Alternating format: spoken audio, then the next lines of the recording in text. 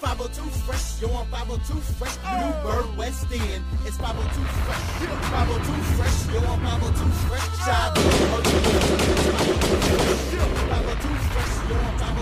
Yeah, baby. We up in here. It's the Fresh Podcast. I'm your host, Mr. GQ, back again to give y'all some of this freshness. I'm joined by a special person, man, one of my homeboys. Yep. You know, he has a very interesting story, man. You know, I call him Chi-Town Jeff, but the world, the country, man, knows him as Mr. Jeff Jackson, man. How's it going, bro? I'm doing excellent, my brother. I appreciate you having me on your show today, man. We've been trying to do this for a minute. Yeah. Since the Michael Jackson party. Since the Michael Jackson party. Yeah, that was back in like June. Was it June? Yeah, that's when that shit was. Time fly, man. You know how it is. I mean, you having fun and you moving around and living a life, man. But you know, we here now, though, brother. Yeah, because we up at the party, we chilling, and you was like, what you got going on? I'm like, yeah, I'm doing a podcast and shit. I'm like, what about you? You was like, yeah, I put out a book. I'm like, a book about what? He was like, about baseball. I was like, oh, yeah. He was like, I played. I was like, what? Right. Man, I've known Jeff since like 2012 and didn't realize the other day that he was an MLB star. I was like, yo, that's dope. And he sent me the book, and I read it, and I was just shocked. I was like, damn, never knew this about Jeff, man. So we're going to get into all that. I'm going to give y'all some updates on what I've been going through in life. Last time we talked was probably about 3 weeks ago, last episode, and I was like, I didn't know the state of the podcast because life was like real fucked up, and I was like, I might take a break, I might quit. A lot of things was like, what's going on? So shit, you know, is a little better. In the last like few months, I've lost a lot of shit, but then I gained a lot of shit, you know what I'm saying? And some of the shit that I lost, you know what I'm saying, I wanted to keep, you know, and I was like passionate about, and I'm like, all right. And it was hard to appreciate and like be like happy about all the good shit that was going on because my mind was like somewhere else. Right. So I just been like trying to like be focused like on a positive shit, you know. I got a new crib, you know. I moved in a new little Congratulations spot. Congratulations. Yeah. It's nice, by the way. Thank you, man. Yes, sir. You know, I'm out here in the heart of Hollywood, you know, dope ass little area. I always wanted to like live like out, you know, toward this little area and shit, you know. So I'm happy about that. I'm fucking walking distance to Hollywood Boulevard, all the like the major like dope ass little area. So I'm happy about that. And the spot is like a loft. It's an upstairs loft. I always wanted a loft growing up, but I wanted the loft with the swivel steps. The little black swivel. Oh, bro, them fucking steps is like so sexy to me. I love them shits, bro. I swear, dog. But I'm like, shit, I'll take this, you know what I'm saying, for the meantime. And then I'm like, shit, if I blow up, I can buy a crib and then have a loft inside the crib, you know what I'm saying, with the little steps or whatever. But I like this, man. And like, it was a process getting in here. So like 2 weeks ago, I seen it online. The dude hit me up on an email, was like, text me. So I text him. We set up a time to see it. I think it was like last Monday or Tuesday or some shit. Right. I came, looked at it. I was like, yo, this is dope. I want to apply. You know, what's the website? So he was like, oh, I have an application. So he gave me an application to fill out. I was going to do it right there, but he was like, oh, just bring it back or some shit. And I was like, all right, well, I'm staying far from here right now. So I'm like, can I send you the credit check shit like Zelle or some shit, Cash App? He's like, oh, we don't do that. He was like, look, I'll pay for it. And if you get approved, you know, just pay it back. Wow. Yeah. Because like, that's crazy. Yeah, because he was saying like a lot of people looked at it, but nobody like met all the requirements and shit. So he was like, you'll be at the top of the list. I was like, cool. So I filled the shit out. He was like, take a picture of it, email it to me, sent it to him. Sent him like all my little bank statements, all that little shit. Right. He was like, all right. So then the next day he said he couldn't read it. When he tried to print it out, it was like fucked up. So I was like, all right. So I went to like FedEx office and like scanned it or some shit and sent it to him. He was like, all right, that's good. So then there was he wanted some more paperwork. So I had to go back like another day and scan the shit. So he was like, oh, we should get an answer today. He was telling me this shit for like 3 or 4 days. So by like Friday, he was like, all right, I got all the info. You should hear something by today. I'm like, cool. Right. I'm like, well, look, if it's approved today, I can pay you the deposit, put that shit down either today or tomorrow. He said, I'll let you know.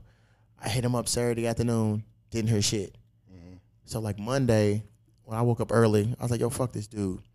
So then he ends up texting me like, for real, bro, because it was like a full week. I'm like, dog, it shouldn't have taken this long, dog. Hey, Hey man, patience is a virtue, brother. I ain't got patience. I've been going through shit, cuz I was just like, what the fuck, dog? So Yeah, I got you. So fucking like Monday morning, he texted me, was like, "Oh, the manager is reviewing your shit now. You should have an answer shortly." I'm like, "Cool." So I had to come out this way to get my hair done. So I'm like, "Oh, I'm close by." I text him like, "Hey, is any update?" It'd been like 4 or 5 hours. So as I'm finishing getting my hair done, he texts me like, "Oh, you got approved." So I'm hyped. I'm like, "Oh shit, yeah." Wow. So the chick who does my hair was like looking. I said, "Hey, yo, I'm getting a crib like 2 miles away, so I'm finna be a regular customer now." So she's like, wow. "Yeah." She's like, "All right, cool." So I'm like, I'm like, "Yo, I can come right now and bring you the deposit." He's like, "Oh, I'm busy. Just come tomorrow." I'm like, "Fuck, bro, I'm trying to move in this shit right now." Patience, my brother. Yeah. So like the next day, I go, you know what I'm saying, come out here. So the day before, he tells me the full amount, you know what I'm saying, to move in. I was like, cool. So I get here. So he tells me, he's like, cashier's check. He's like, I don't want no money orders. I don't want multiple money orders. And I was like, all right. But I couldn't get a cashier's check nowhere because my bank is in Kentucky. Oh, wow. So I had to get money orders. I was like, bro, what are you not going to take these little 5 money orders and shit? Like, no, you better take his money and quit playing with me. Right. So he took it. So he's like looking over the total of the amount. He was like, oh, this is a little light. I'm like, what you mean it's a little light? Right. So he's doing the math like 2 or 3 times. He was like, you're $25 short. So he's going over all the shit that he told me. He was like, oh, yeah, I forgot to tell you about the credit check to pay back. I was like, oh, yeah, I remember you said it the first time, but at the end, but you didn't tell me that the final total. So, like, I literally gave him, like, over $3,500, you know what I'm saying, worth of money and shit. To move in. So, wow. Yeah, so he would not give me the keys and shit or nothing until I went and got him another $25 money order. I'm like, cuz, bro, I just gave you over $3,000. I just gave you over $3,000, bro. You're not gonna give me the keys for $25? So that was like, dog, this shit weak. This is the shit I be going through, bro. Go through, bro. Dog. So check, it ain't even over though. Oh, it's more? Okay. So I go to 7-Eleven. No, I go to Ralph's first. They was like, oh, because of COVID, we not doing money orders. I go to a 7-Eleven. They machine is broke. I go to a post office. The chick is like, I'm on break right now. I'm like, well, if you on break, you need to go to the break room. And shit. So she's sitting at the window and refused to help you Yes. because she said she's on break. Yes. So Are you serious? Yes. She said, if you want to wait 15 minutes, no. Wow. I leave. I go to another post office. So I had to go to 4 different places. So when I'm in line to try to get the money order, he texts me, you coming back anytime soon? Yeah. I'm like, yeah, bro. I had to go to 4 different places to get your little fucking $25 that you were so petty about. You should have just put that shit on my fucking rent, dog. Like, Right. Yeah, $25. He wouldn't take cash? No, they won't take cash. They won't take Cash App, nothing. Like, they were so old school. Wow. They were so old school, I had to fill out a paper fucking application, dog. I'm used to doing this shit online. Right. So I got him his little funky ass $25. And now you here. Yeah, but then the thing is, I was just like, bro, this shit suck because he lives like literally, as soon as I open my door, there he is, boom. Oh, man. And he's already texted me about Turbo like twice because like I went downstairs once to get something. He's like, oh, the dog is barking. And he was like scratching at the door or some shit. And then I was gone. He was like, this is going to be a problem. I'm like, bro, I left him in the cage. He hasn't been in the cage in years, so he's probably tripping out about that. Right. So I went and got him a little muzzle and shit. And I had a baby gate, but it got broke. So I got another baby gate, and I just been leaving him up so he can be like in my room and like to the stairs part.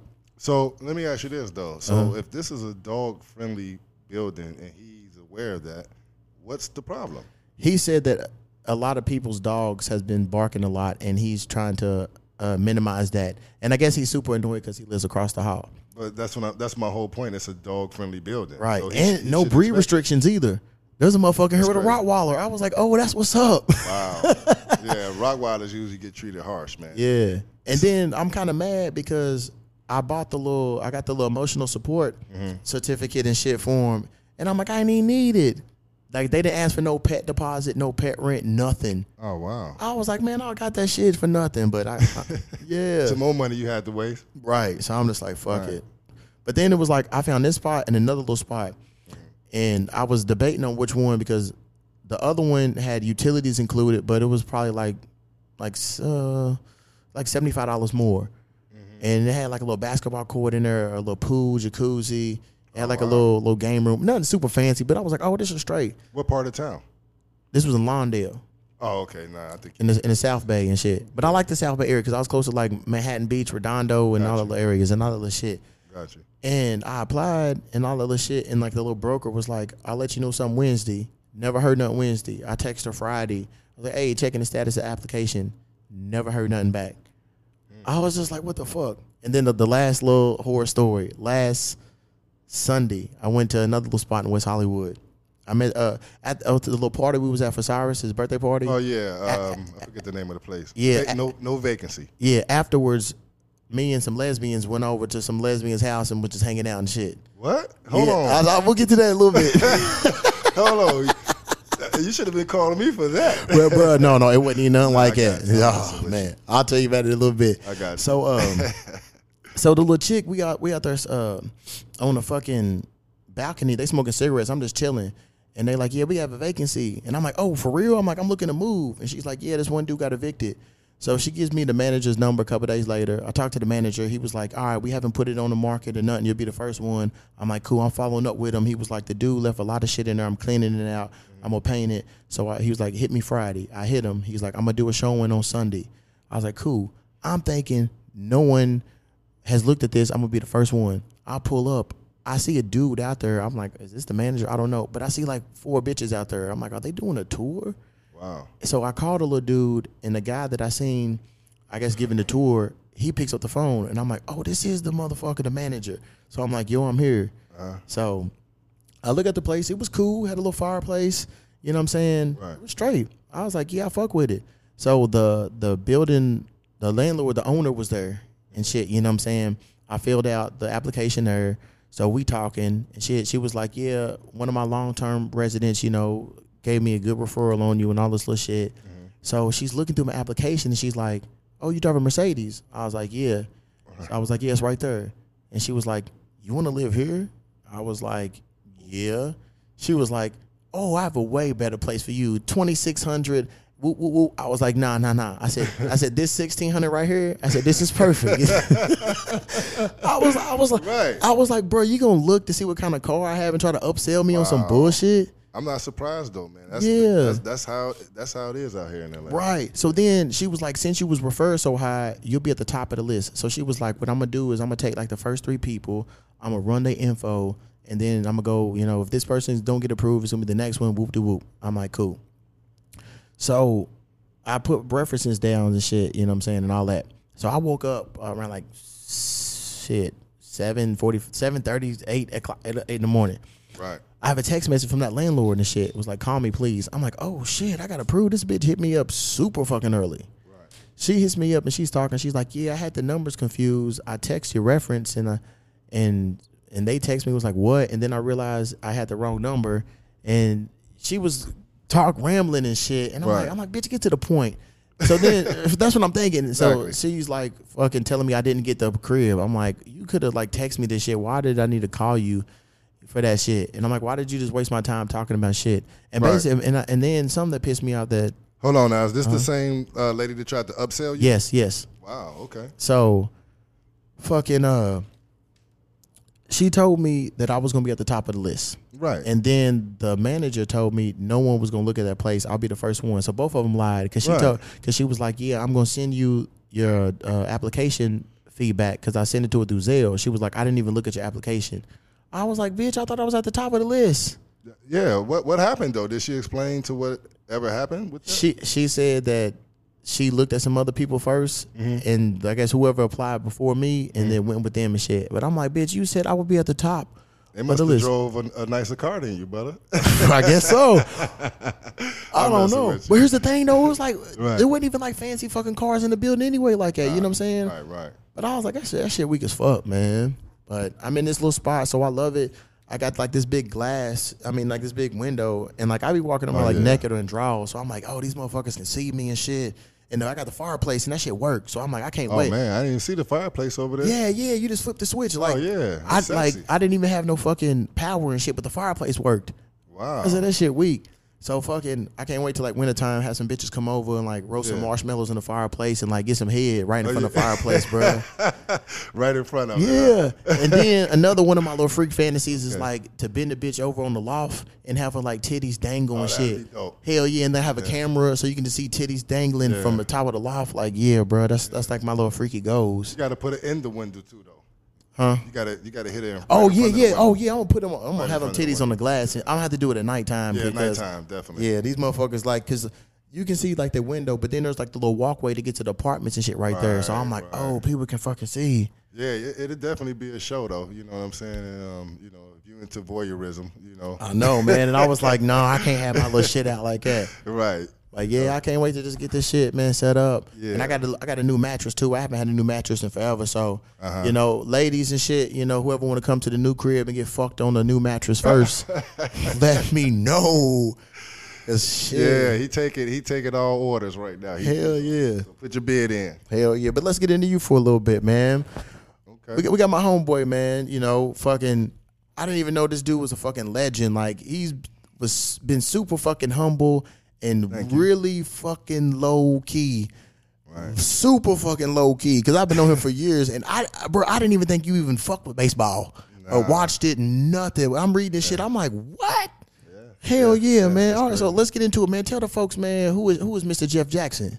You know, man, I'm just a regular guy, bro. Just like how you met me. You know what I'm saying? That's how I like to come off. I don't like to come off as, you know, nobody, you know, special or anything like that, man. I'm just a regular guy, man, who just happened to have a little talent, you know. But you know, I'm originally from Chicago, Illinois. You know, grew up there my whole life. Well, I wouldn't say my whole life because actually I'm out here in LA. I've been living out here for almost 20 years now. But I lived there. I was born there and I was raised there, you know, for the majority of my life until you know, I made the transition to LA. But before that, you know, I had an extensive baseball career when I played.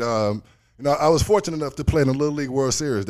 I think you probably read that in the book. Yeah, I did. Yeah, that's probably one of my biggest highlights because that's every child's dream. You know what position?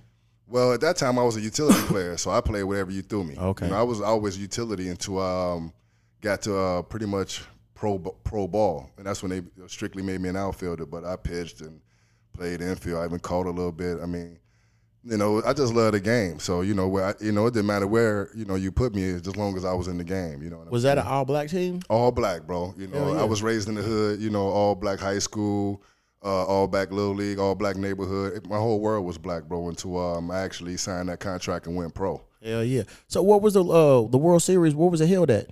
It was held in Williamsport, Pennsylvania, brother. It comes on every year. Yeah, in August every year. They do it at the same place every year? Every year, bro. Oh, okay, yeah, okay. It's like historical. Okay, because I watched it before, but I thought at different places that they hold it. Oh, I didn't know it was in one specific place. One specific place, man. That's every kid's dream to play in that place, bro. Oh, and I was fortunate enough to, you know, to play there. You know How old was you? I was 11 years old. Damn. And that's when the first, I would say, that's when the first time I ever tasted, I guess, celebrity a little bit. Tell us about it. Because when you go there to the Little League World Series, they literally treat you like you're a big league ball player. Yeah, because a team from my hometown, Louisville, Kentucky, they won back in the early 2000s and shit. I'm going to say like maybe between 2000 and 2002 or 3. Right. Yeah, that's crazy. And that was huge and shit because they was like the grand marshals of the parade. Yeah. You get to meet the mayor and all that shit. You have a parade when you go back to the city, and while you there, I mean, they treat you like a rock star, bro. You got literally grown people running up to like 11 and 12-year-olds asking for autographs. Hell yeah. So that was my first time ever signing an autograph, man, at 11 years old, and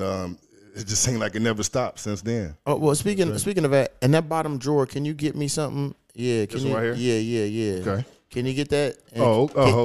Can you autograph that for me? Absolutely. I didn't know you had this, I got it a few weeks ago. I got a marker. I got a marker right there too. Bro. Yeah, man. I happened to get one of Jeff's baseball cards when he played for the Phillies. That's cool. That's cool, man. Yeah, you mentioned autograph. I'm like, oh yeah, I got the shit. Yeah. I got some stuff I need to mail off now, bro. It's funny how these people find me, bro. I mean, I done moved so from state to state, from place to place, and these people seem to find me. So, if they find me, I feel like least I can do is sign their stuff and send it back to them, man. Hell yeah. Yeah. So the Little League World Series, man. So how did you get into baseball in general? Oh, okay. I'm glad you asked that story, man. That's kind of sensitive right now, only because the way I got into the game was through my big brother Pat. May he rest in peace. Okay, he just passed recently, over about a month ago. Oh man, sorry. But no, that's cool. You know, he's definitely in a better place, man. But to make a long story short, I was new to this neighborhood, just moved in it. I was probably maybe 7 years. Oh no, I take that back. I wasn't 7. I was like maybe 5 or 6. And moved into his new neighborhood on 100th and Low in Chicago, on the south side. And I didn't know anybody, right? So I'm just sitting out on the porch, just sitting there, you know, just looking around, you know, kind of bored. And all of a sudden, you know, in the distance, I see like maybe about 8 kids like walking down the block, looking like Fat Albert in the game. You know, they all carrying bats, gloves, bases, everything. They just walking and shit, right? So, you know, as they approach, you know, they see me sitting on the porch. And of course, I'm new. So, a guy named Patrick McGee, he was like the mayor of the neighborhood. You know what I'm saying? He you know, anything. You would think he was older than everybody, but he wasn't. He just had mad organizing skills at a young age, right? Okay. And he was the man in the neighborhood. So he stepped up to me. He was like, "Hey, yo, you want to?" You know, of course, he asked me a few questions. What's my name and what's going on? I just, you know, the new kid on the block. So once we got all that, you know, past that, he just like, "Hey, you want to come with us and play ball?" And I was like, "Man, I don't even know how to play ball, bro." And he was like, "Come on, I'll teach you." And shit, he took me with them, and you know, he started teaching. That very first day, he taught me. You know, because like I said, it's funny because when I first picked up the bat, held a baseball bat, I damn near broke my wrist because I held the bat cross-handed. They call it cross-handed. Oh, okay. I wasn't holding it the right way. Yeah. So he told me, he said, "Hey, man, you're gonna break your wrist, little brother. You got to hold it back like this." And I vividly remember that because it was just funny because, you know, that was just one of the first memories I had of him just like really teaching me something about baseball. He just how to hold a bat. And then from there, man, you know, he just kind of like schooled me, took me on this wing. And he had a little brother that was a year older than me. And we became cool and best friends and stuff. So I was able to stay up under him and kick it with him because I was cool with his little brother. Yeah, and so he just taught me, man, from there. And then, you know, I guess I would say, you know, the rest is history, brother. And then I read you went to the legendary Simeon High School. Yeah, absolutely. I found out about the high school because of Benji, that documentary, and I was like, damn, right. I was like, Benji was a shit out there in Chicago. Right, yeah. Benji, the man out there, man. Yeah, did you know him? I didn't know Benji, man. You know, Benji was maybe a couple years older than me, but the good thing is I was able to actually watch his greatness. I saw him play. You know what I'm saying? I've seen him play. I've never been around him. I never met him personally, but yeah, it's messed up that, you know, he was killed and taken away so early, man, because he had a bright future ahead of him, brother. His future was super bright, you know. So, like I said, no, I didn't know him, but, you know, he's still a legend to this day. Hell yeah. Chicago. So, what was high school baseball like for you? I don't want to sit up here and brag, man. No, bro. Yeah, speak your truth, man. That shit was easy, bro. Shit. It was easy. It was easy. You know, real talk, bro. On every level. I came in my freshman year, dominated. You know, I think we went to almost where we lost. We went to the semifinals of the championship. My freshman year, you know, we ended up losing, but you know, I had a great season. You know what I'm saying? So then the next year, as a sophomore, I played varsity. You know, so it was only 2 sophomores on that year, which was me and a guy named Brian Street, and I actually was the pitcher. I pitched the full season. Oh, you know? shit! So I didn't even play the position. So they brought me to varsity as a sophomore just to pitch. So just to go to show how good I was as a pitcher. I thought I was going to be a pitcher, man. Dwight Gooden was my favorite player. You know, as a kid. You know, and him amongst. You know, a few others, but as far as pitching wise, you know, because I used to pitch and I used to, like, of course, you know, he was one of the first black pitchers, like, straight dominating, you know, during that era when I was a kid. So he was kind of like my guy that I modeled myself after. So I really thought I was going to be a pitcher until one day that I figured out that I enjoy playing every day more, you know, because as a pitcher, you only play maybe once a week. You know, you get 1 game a week, you know. And if you got to sit around, and, you know, the rest of the week and watch other people play, that wasn't me because I've always grown up playing all positions. I just wasn't a pitcher. I was everything because I could hit. So fast forward to high school, like I said, my sophomore year, I was strictly a pitcher. So when I was a junior, I told the coach I wanted to actually play outfield and pitch as well. So I pitched a couple games my junior year. You know, I think I threw. Any no hitters? Ever, or just in my high school career? In both. You know what? Probably not. I don't remember one standing out. I'm gonna keep it a bean with you. I don't remember one standing out where I celebrated a no. But I've had some games, man, where I struck out the side like 3 up, 3 down, 9 pitches. You know, that type of shit. You know, I had games like that. But yeah, man. So let me just finish this story real quick. Go ahead, yeah. So my junior year, you know, I'm a pitcher. You know, I pitched 5 games, and I played the outfield majority of that my junior year. And so when my senior year came, I told the coach I didn't want to pitch. I just want to focus on the outfield. And that was probably one of the best decisions I ever made, because that was the year I got drafted. You know? I was getting ready to say so all right. So did you get a lot of offers from colleges? You know what? I ain't gonna say I'm gonna keep it a bean with you. Once I found out I was on the scouts radar, I wasn't thinking about no school, bro. I was getting that check. You know what I'm saying? So the few offers I did get, I didn't really take them serious. I didn't even pay attention. I didn't even open a lot of the letters. Oh shit! Yeah, it was letters that came. I didn't even open them. Okay. Yeah. So you entered the draft. What year was this? 1989, brother. 89. Okay. Yeah. All right. And you were selected what round and what number? I was fortunate enough to go in the first round, and I was the 4th pick in the drive. Ooh. Number 4 pick overall. First round, 4 pick. That's dope as shit. Like, the odds of getting drafted at like any professional is like 1 in whatever the fuck, you know. The percentage is low, right? You know, and you was able to get that. I guess with baseball it's probably more because you get more people on the team and there's more teams and shit like that. But that's dope as fuck, man. Especially, man, a young black man from Chicago being the 4th pick in the first round. Yeah, dope as shit. Thank you, brother. I appreciate it, man. It's kind of like all the dream, bro. You know, I didn't see that coming. I really didn't see it coming. My goal was just to get drafted. I didn't think first round was even a possibility. You know what I'm saying? I would have been cool with the 100th round. So was you still in school when you got drafted? Yeah, I was a senior in high school. I was only 17 years old. Okay, so you get drafted and shit. Did you have like the little draft party, or you was at the crib, y'all was just cooling? I was cooling, man, back then. Shit. It was crazy. I was by myself at the pool. See, I grew up with a pool in my back. Well, I ain't gonna say I grew up with a pool. Yeah. About my sophomore year in high school, you know, we put a pool in our backyard, and yeah, so I ain't gonna say I wanted to front and say I grew up with it all my life, like I'm Fresh Prince of Bel-Air. But you know, my mom and them started doing well as, you know, I started getting older. So around my sophomore year, we had a pool installed in our backyard, right? So but the day of the draft, I stayed home, of course, and I was in the pool chilling. So who told you? An agent, or like did the team call you and say, "Hey Jeff, we got you, man"? Yeah. So what happened right before the draft, before they drafted me, they was coming out to my crib talking to me. Who, the agents or the scouts? Team? Okay, the scouts. So they was sending scouts to my crib. We was having meetings and shit like almost damn near once a week, bro, for about a month straight. What they was really doing, they was coming to see, and it's funny because anybody out here listening, you know, this is probably a lesson some of y'all could pick up on when y'all dealing with these scouts. You know, you got these recruiters coming into your home and, you know, want to talk to you.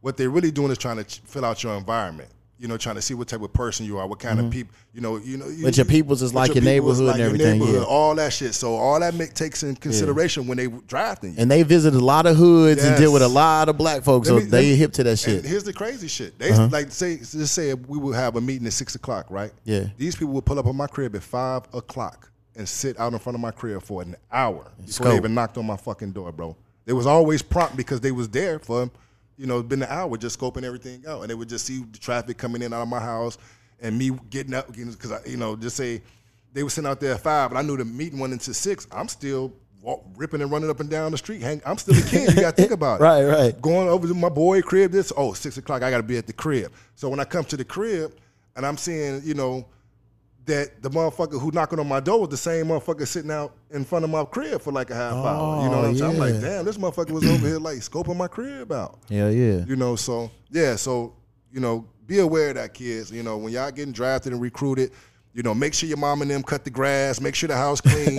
I'm serious, bro. Hell yeah. On some real shit. Make sure your mom and them cut the grass, make sure the house clean, make sure you don't have no riff raff, the house, smelling good. You got to make it seem like you come from a great environment, man. Because if they think you come from a bullshit ass environment, that's the way they're gonna negotiate with you, brother. Because they're gonna feel like they can just give you fucking anything now because he needs it. He's desperate. Look at this fucking environment. Hell yeah. Yeah.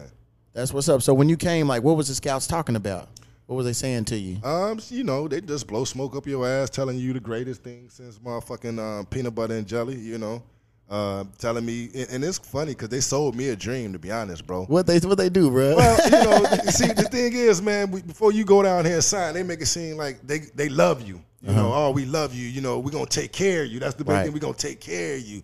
You know, painted the picture, oh, Clearwater, because I had to report to Clearwater Beach. That's why our training camp was. They telling me all about the women. I'm 17 years old. They telling it's beaches and bikinis and women and the sunshine and the beach. And when you get down there, they throw your ass in there like it's like a boot camp, like Army. And everybody motherfucking is dog eat dog. You know, they ain't protected. How they gonna take care of you? You know what I'm saying? Oh, this I'm gonna take care of you, look after you. Man, when you get down there, everybody wants your fucking spot. There's no way they can take care of you. You know, they failed to mention that. That's what I'm saying. They should have told me, now, hey, man, if we take you in the motherfucking first round, you're gonna be a target.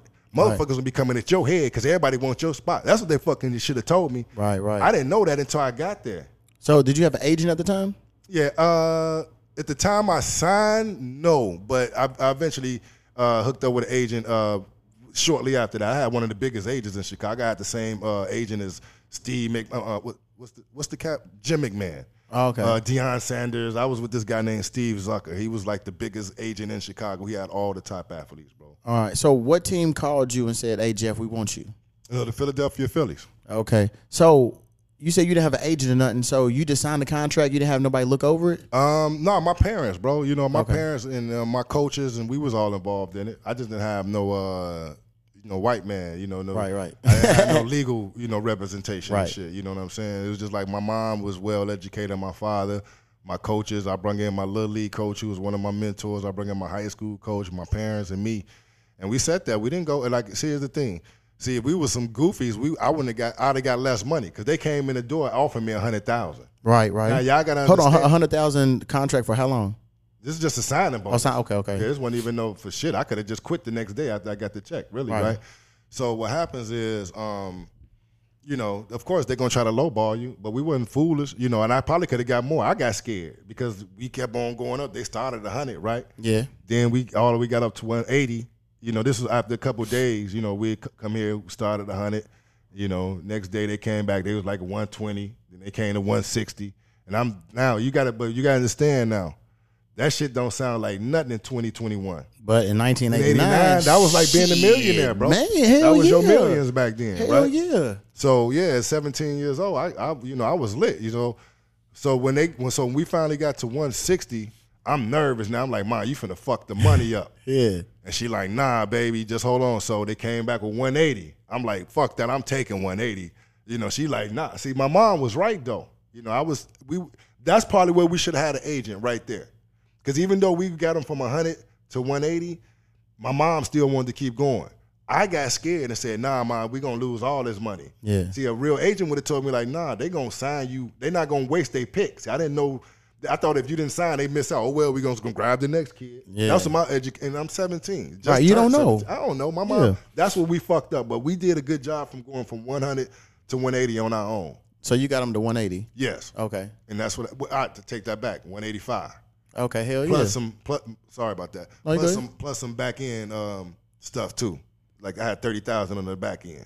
Okay, so how does that contract work? Because you hear about like the NBA players getting like $100 million contract. So you say you got a signing bonus of 185, and then like 30 in school. So by me coming out of high school, they got to pay for your college too. Okay. So that was in my contract. So you give me 185, and then you send me 30,000. I can go to school with. If I don't go to school, I still get that 30,000 though. Okay. Right. All right. So okay. I need to spend it how I want to spend it. On school if I want to fuck it off, and I chose to fuck it off, unfortunately. All right. How long was that contract for? It wasn't for nothing. It was just for me to sign the contract. Oh, that was just to sign the contract. Yeah. And then you negotiated another deal. So in minor league baseball, you sign year to year. Okay. No contract. You don't sign long-term contracts until you get to the major leagues.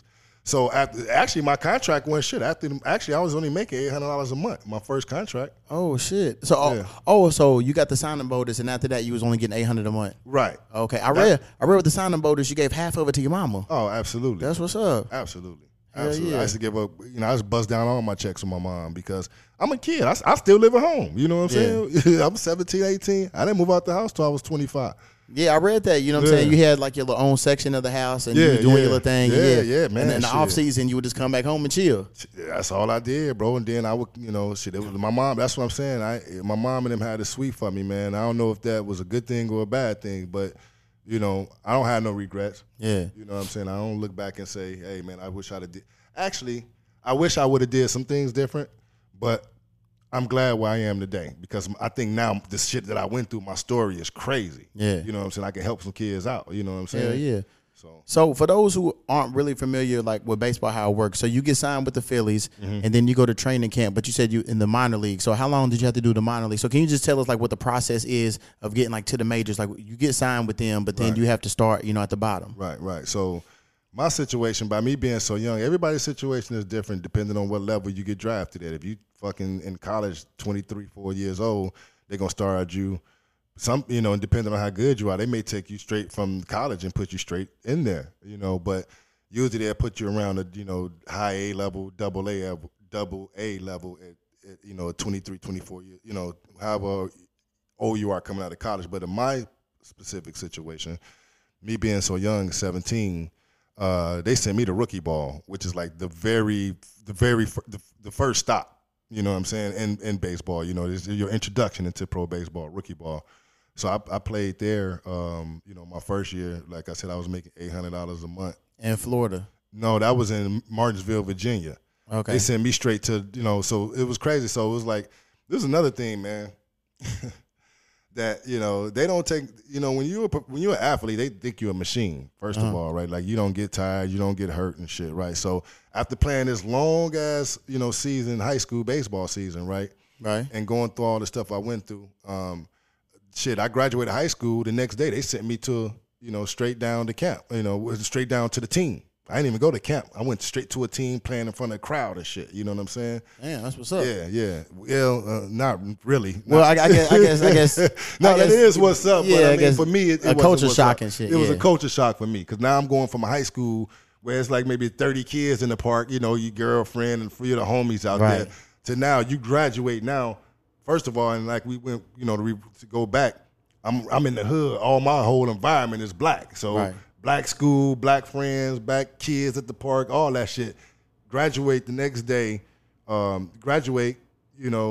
school. The next day I'm on a plane. I'm going to fucking Virginia by myself. I've never been away from home by myself before. Right. My whole environment changed overnight. So now I'm playing in front of 5,000 white folks. Right. No black folks in the crowd now. I'm playing with white boys on the team. I ain't never played with a white guy. Shit, to be honest with you, it was always some racist shit when we played the white boys back when I was in Little League. We had to worry about them calling us niggas and cheating us and stuff like that when we played in these tournaments. On our way to the Little League World Series, when I said I played in Little League World Series at 11, on our way to that tournament, we had to beat and play a lot of white teams, a lot of white areas, and we got treated bad, bro. Right. So that's my whole thing about white folks in baseball. So now I'm playing with them. I'm living with them. That shit was a culture shock for me, bro. Hell yeah. So, yeah, man. So after that, I think I kind of forgot your question because I'm kind of rambling. No, you good. It was we're talking about like the whole process of going okay. on. So you say you doing rookie ball. So I started a rookie ball and playing with in front of a large crowd for the first time. Yeah, for the first time. Not even used to a wooden bat. First time putting a wooden bat. Oh, that was another question about that. You said you was playing with aluminum. I played with aluminum. So what's like the difference? Because I didn't even know like people had like that set preference and all that junk. Nah, the difference is night and day. With aluminum bat, it doesn't break. Right. I don't give a fuck where you hit the ball. You can hit the ball right off the top. You can get jammed and get a base hit with aluminum bat.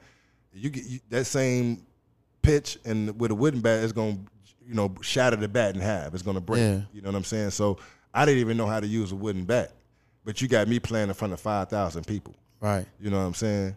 So that shit was, fucked up, off the rip for me because it's like, man, give me a minute to get used to this shit. Hell yeah. Because I was such a big attraction. You know what I'm saying? I ain't trying to be funny. I'm selling tickets because you got to understand in '89, I was the man. Yeah. You know, so everybody know me. That's another thing I didn't know. I thought I was just the shit in Chicago because, you know, of course, I'm getting all my press in Chicago, right? Right. So I didn't know this shit was around the world, you know, or around the United States, whatever. So when I get to Virginia, everybody there fucking arms open, waiting on me, following me. I'm like, dope. what the fuck is going on? Hell yeah. So I never got a chance to just like really come into that shit and just settle in. Yeah. By the time I hit the motherfucking get off the plane, it was a circus for me. Damn. So I read, like you said, like the first few games or like maybe like the first like few seasons or whatever, you like struggled a lot. Yeah. You know, playing. And then your mama showed up and then you was like, my mom's my good luck charm. And then you were just getting better and better. Right. Yeah. Yeah. So what happens is, man, you know, I played the game for my mother. Just like you mentioned, what I do on my check, I gave her half of it, right? Right. So, you know, I played the game to make my mom proud. It just seemed like she was my good luck charm, right? Mm-hmm. You know, she'd been there since Little League, since the inception of me playing, and I've always played well in front of her. You know, when I look over and see my mom in the crowd, it's like, oh, okay, I got to get busy. Mom's here. You know, it's just, you know, I can get busy without her there, but it's just like I turn up even more. Yeah, you know, if I got mom in the crowd, it's just like, okay, I know I'm finna go crazy. And it's funny because I got video footage of my mom taking the footage, right, when she's there, and I win player of the motherfucking week. You know what I'm saying? So it's like I got proof, you know. So it's like it's been like that since Little League up until then. It's just so what happened was I was in a slump. This is my rookie year, so already homesick because this is my first time. Being so young, too. So young. I just turned 17. See, people don't – I was only 17 for 6 months. You know, I turned I had turned 17 in January, and in June my life changed. So that's 6 months, right? Right. Yeah. So you know, mom. So I was already struggling and shit, and homesick. So mom showed up and ended up having a good game. She left. You know, she was there for about a week. You know, I was in a slump when I first got there because, like I said, I could barely hit the ball because shit, I was breaking the bats. You know, I didn't even know how to use a wooden bat. Yeah. So I was in the slump and I was depressed and all that shit, ready to quit. And moms popped up out the blue, surprised me on the road, and ended up having a hell of a game that day. Hell yeah. So at 17, you're a professional baseball player, like in Virginia. Like, what was you doing when you wasn't playing baseball? Because like, you can't get into clubs and shit, or they may have let you in, but you know, majority of the kids your age, or either in high school or just graduated, or off the college, and like you being in another state, you didn't have that luxury of like knowing, you know, anybody your age. So like, what was you doing? Well, I had another an 18-year-old teammate. Okay. Couldn't do the same shit I couldn't do, right? So y'all was partners. So we was probably we was the three amigos, bro. It was me. Oh, yeah, you said like the Dominican cats? Well, no, it wasn't the Dominican. A guy named Paul and Corey. Those are my Paul Carson. I want to shout out them. I want to shout out Paul Carson, and I want to shout out Corey Thomas. Shout out. Those are the two guys that helped me get through my season because, like I say, everybody else was college guys, 21. Everybody was grown, so they were partying. They was able to go out, and then plus, everybody in the city knew who I was, so I couldn't get away with shit. You know what I'm saying? They knew I was a kid. I even got turned around. There's been times where I got let in, and there's been times where I got turned away where they said, Jeff, come on, man. You know we can't let you in. We would love to let you in, but if they see you in here, we're going to lose our license. Right. And I've had those situations where like, hey, Jeff, come on. You know, just stay on this side. Don't drink.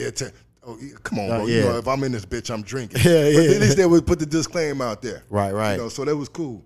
So how many years was you doing the minor league? 9. 9, okay. I played 10 years, 9 seasons. 95, I ended up getting hurt. So I set out the whole year 95.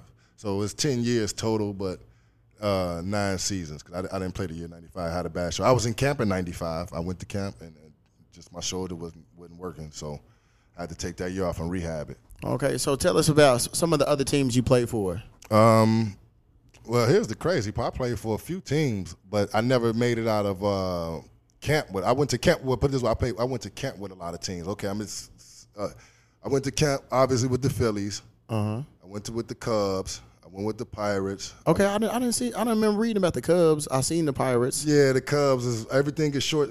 Philly was my longest stint. Everything else was kind of like one. You know, I was kind of like a journeyman after a while after I left Philly. Okay, so was it the minor league the whole time, or did you end up playing in the majors in too? 93 and 94, I got called up into big league camp. So I played. Okay. I didn't actually play this in the season, in the regular season, I played I was there for the camp, like spring training. Okay. So when they break camp and I was there trying to make the team. Okay, cool. Right. So I was there playing with the guys, but once we broke camp, they sent me back down to the minor leagues. So being such a high pick, why didn't they activate you up sooner? Right.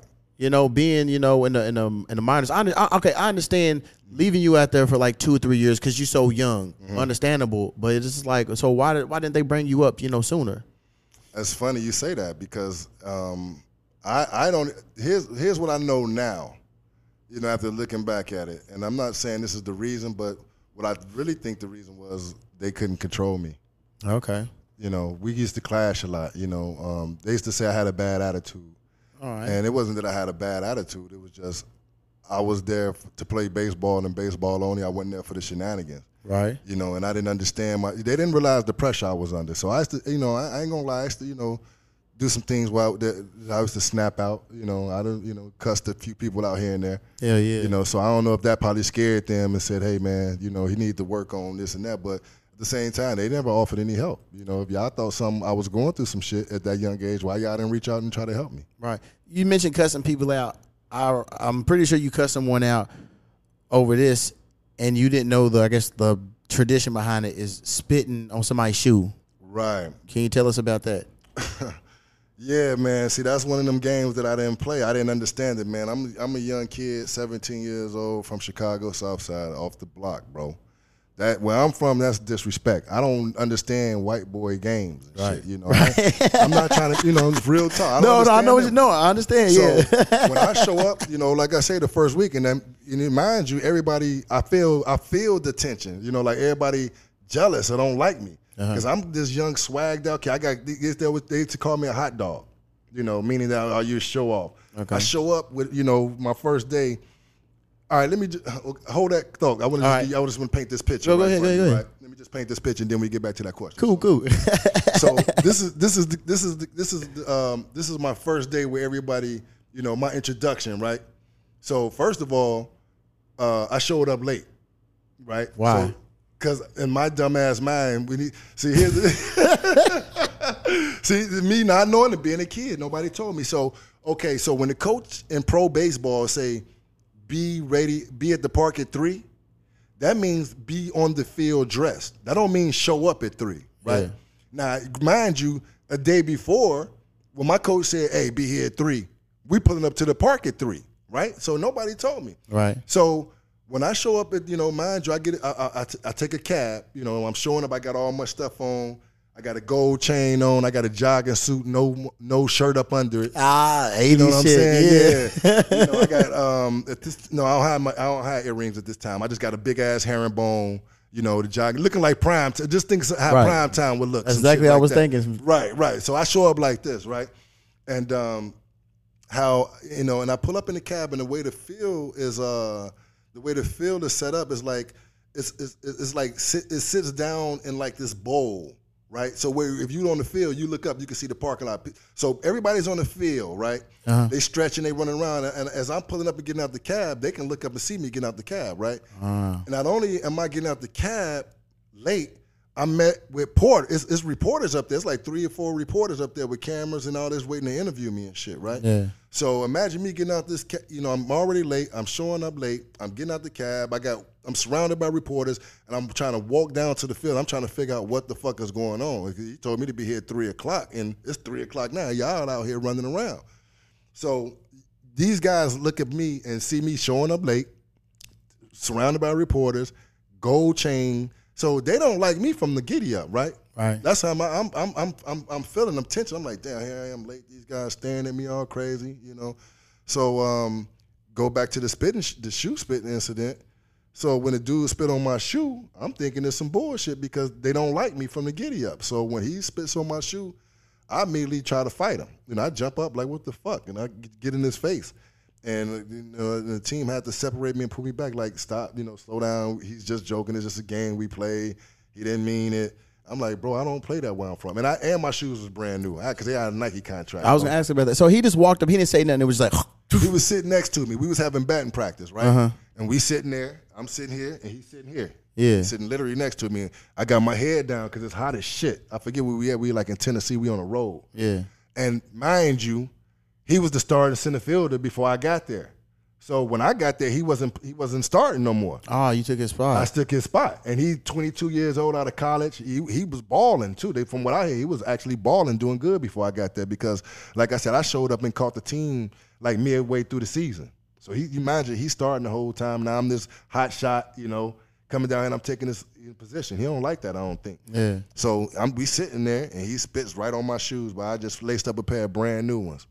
Because I was, like I said, I had the contracts and shit. I could wear new shoes when I wanted to.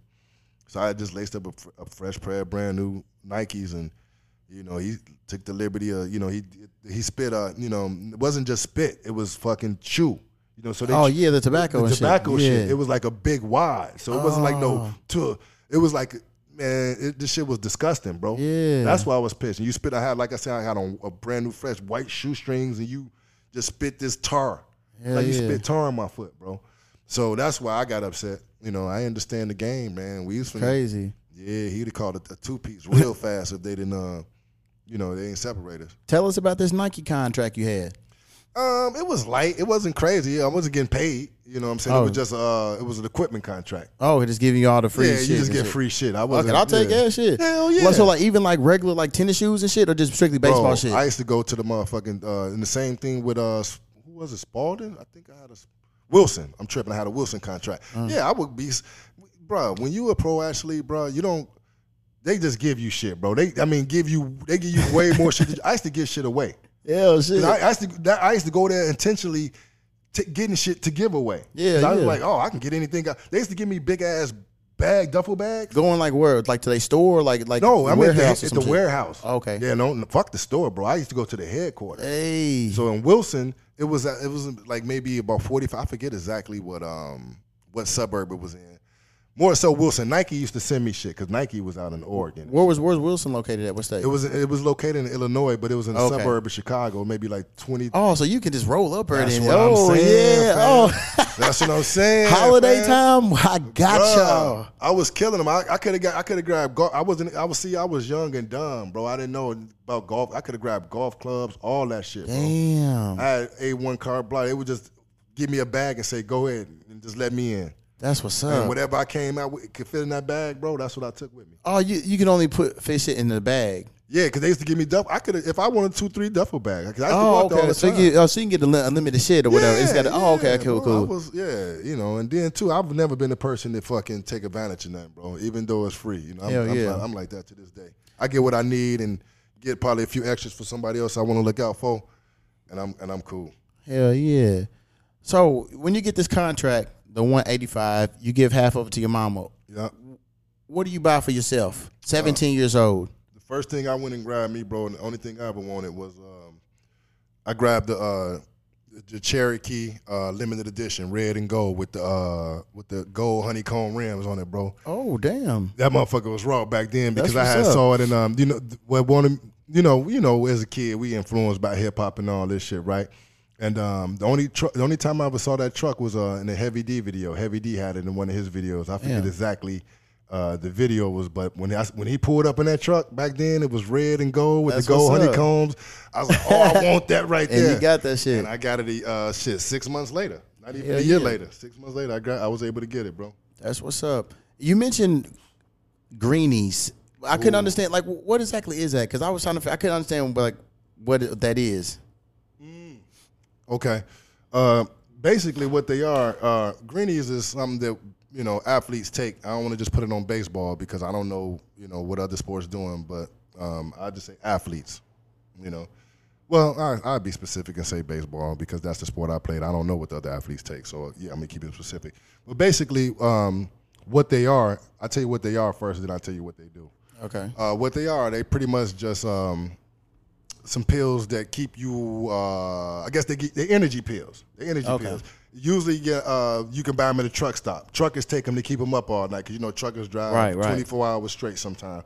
So they take these certain pills to give them energy to keep them woke. It's almost like a fucking no-dose, right? Okay. But when you take these motherfuckers and with baseball or I guess whatever sport you playing and you get it in your system and you start sweating, oh, bro, you feel fucking superhuman for some reason. You feel stronger. If your arm hurt, it disappears. You feel like you can throw the ball harder, and you feel like you can hit the ball farther. And it's just a simple no-dose pill. It's what they call amphetamine or ephedrine or some shit like that. I don't know, it's phenamine or some shit. Amphetamine, something like that's all it is. But when you take these motherfuckers, and it was legal. Right. You know what I'm saying? It was some shit where we used to toss them around like candy. You know, we would be pissed if somebody didn't have them. Damn. When we on our way to the ballpark, you know, we got to make that stop on the road. Hey, man, people would get them on road trips. It wasn't no secret, but that was just something we took that, you know, got us up and kept us going. Did you see a lot of steroid use? Because I know steroid was heavy. You know what I'm saying? I know major league. I don't know about the minor league. Nah, motherfuckers do it in the minor league. They trying to get that major league job. So, you know, they probably going to do it more down there. Yeah, you know, so, I seen it. You know, it wasn't crazy, but that was something people didn't announce. Right. They kept that on low. Yeah, but you knew who was doing it, though. Right. You knew who was doing it. You know, because the thing about the game, bro, and it's like every other industry. It's like the entertainment industry. Like, the people that's in the industry, we know what's up. Right. But y'all don't know what's up. We keep it away from y'all. Y'all ain't going to never know. But the people that's amongst, like even what other ball players do on their teams, you know, once you get to the city, you're going to hear what happened. Mm-hmm. You know, so, yeah, I think within these industries, man, you know, certain secrets that's, you know, roaming around the industry, we all aware of it, but ain't nobody going to tell. And then when they get out, most people will admit it or, you know, they're going to deny. Right, yeah. You know. You mentioned something that shocked me, and you admitted that it was probably one of your downfalls, is that in the offseason you didn't work out. I was like, what the fuck is he doing? I was like, bro, you got to work out. You know what I'm saying? I understand, you know, you had a long season, you want to chill, but I'm like, shit, you got to do some little light work, you know, before camp, man. Like, what was the reason behind that? It was a few reasons behind it. Well, here's the craziest reason. This is the craziest reason at first, that I thought I was too good. Okay. I thought I was too good. I felt like, fuck, if I work out, these guys ain't. See, my thing is I like challenges, right? And once baseball don't feel like it's a challenge, then it gets boring to me. So I feel like, fuck, because I felt, this is crazy. I'm serious. I felt like I was so fucking good that if I worked out, then the game, and I get better, that when the season started, it's going to be boring to me. Right. You know what I'm saying? So that was one of the reasons, you know, which was stupid, you know, because I should have dominated. Who don't want to dominate? You know what I'm saying? But I've never been that type of person. I'm cool with just winning. I'm never there to just dominate. I like to keep it interesting, right? Cool. So that was one reason I was like, man, if I work out, what the fuck? This shit ain't going to be fun. You know what I'm saying? And then second of all, I was tired, bro. You know, I just got through fucking playing 100 and some games. I'm chilling, bro. Like, so what y'all play, like 2 games a week or some shit? Every day. Oh, y'all play a game a day? Every day, sometimes 2. Oh, shit. So you don't get Sundays off, bro. You may get 1 off day a month. Damn. So basically, y'all travel, go on other games. Damn. All year round. Oh, shit. You play damn near 100 and something games, fam. And me, I'm playing all 100 of them motherfuckers. You know, at least 100. You know what I'm saying? Your body get beat up, bro, from running on that shit, dirt, getting hit. Your body tired. So I used the motherfucking off season to recoup. Hell yeah. And then just to live my regular life, because I felt like when I was playing baseball, like during the season, I can't be who I totally am. Right. Because you got motherfucking you quote unquote a role model. You can't do certain things. So in the motherfucking off season, I wanted to just be regular. I wanted to kick it and hang out with my boys. I wanted to travel. I wanted to fuck with chicks. I wanted to do me. I ain't got time to be working out. I feel you know what I'm saying? What did it feel like to get your first professional home run? I don't even remember it, but I'm sure you don't remember that one? Nah, I don't even remember it, but I'm sure that shit felt good, fam, to be honest. I'm sure I was geeked. Damn. But I don't even remember it. I couldn't tell you who it was off of or what, nothing. I don't know, bro. I was 17, obviously, so that's been a long fucking time. All right, something that, like, shocked me, and especially at the time frame that happened, and I'm like, what the fuck, is when, you know, you said you had a girl, and, you know, you had another little chick, and that chick sent pictures of you and her doing whatever to your lady, and I'm like, yo, there wasn't no Google and shit back then. How the fuck did she get her address and all of that info? Well, and that's the good thing about it. I'm glad I didn't come up doing the social media age. But what had happened was, all right. You wild, man. Oh, man. I had my fun, put it that way. So here's the story and the chick. So what happened was my roommate, right? He was married, and his wife came to visit, and she brought her fine ass sister with her. Okay. Right. So mind you, they're in our crib the whole time, and she knew I had a girlfriend. You know, I let her clearly know I had a girlfriend, but of course she still want to, get down with me. Right. So I guess she called herself wanting to break us up or do whatever she did, but by them staying at our house and we ball players, we had to go to the park and leave them at the house. Right. So what happened was one time I was at the ballpark and they was there. I think they was there maybe a week, a total of a week. So what happened was I think we got into an argument towards the end of their stay because it was something about my girlfriend. I'm like, you clearly know I got a girlfriend. I'm not, you don't come before my girl. You know what I'm saying? So, I think that kind of pissed her off. And, one day I was at the ballpark. She went rambling through my shit and found the letter. Because back then, motherfuckers sent cards and letters back then. So she found the letter my girl sent me, got the motherfucking address. And that's how she got it. She set me up, right? Because, now, mind you, I'm in my house. I'm clearly fucking her, right? So I'm in my drawers and shit like that. So she all of a sudden want to take pictures. Like Polaroid? Yeah. Oh, okay. Yeah. So we taking pictures and shit. I'm all in my drawers. She was hanging up. I'm like, I was so stupid, you know what I'm saying, and young. Damn. Not knowing she was going to send them pictures to my girl, bro. That's crazy, man. Scandalous. Send them to my girl. That's how they be doing. That's how they do. You mentioned, because I didn't know about this, the American League and the National League. Is that kind of like the fucking East and the West of like the baseball? Nah, that's totally. I mean, you can still have East and West in the same league. American League, the rules are different. Okay. It's just National League and American League. The rules are different, and the only difference is that I know of now because I don't watch the game. But back then, I mean, it was just a matter of the pitcher batting, or a designated hitter. You know what I'm saying? So the National League, the pitchers have to bat, and then the American League, the pitchers don't have to bat. You can just put a fucking slugger up there to fucking bat for the pitcher. Cool. Okay. Yeah. Get it. Let's talk about, man, this jet ski incident. Wow. Okay. Yeah, reading that, I was like, wow.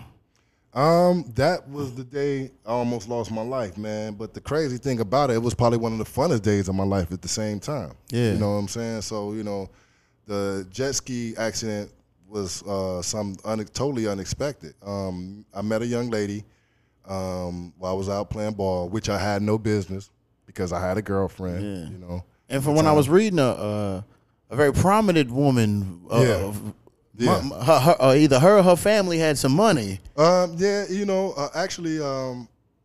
She come from a decent background. It's like it's funny because I always say she's a suburban chick. I'm from the other side. I'm from the hood, so that's how we try to.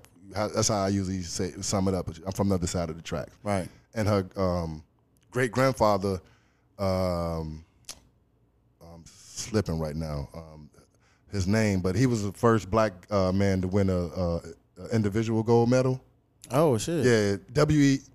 Hub. I'm sorry right now. I'm sorry, Mar. I'm slipping on your grandfather's name, but yeah, he was a great man. He was an Olympian, man. Oh damn, he was great. Yeah, but maybe I can look it up. The first black guy to win an individual gold medal in track and field.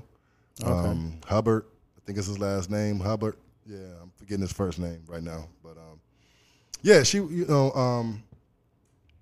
talking about the jet ski accident. Right? Yep. Yeah. So all right, yeah. So that day, we was having a good time, skiing, drinking, making out, all that, and towards the end of the, because we rented the jet skis, we didn't own them.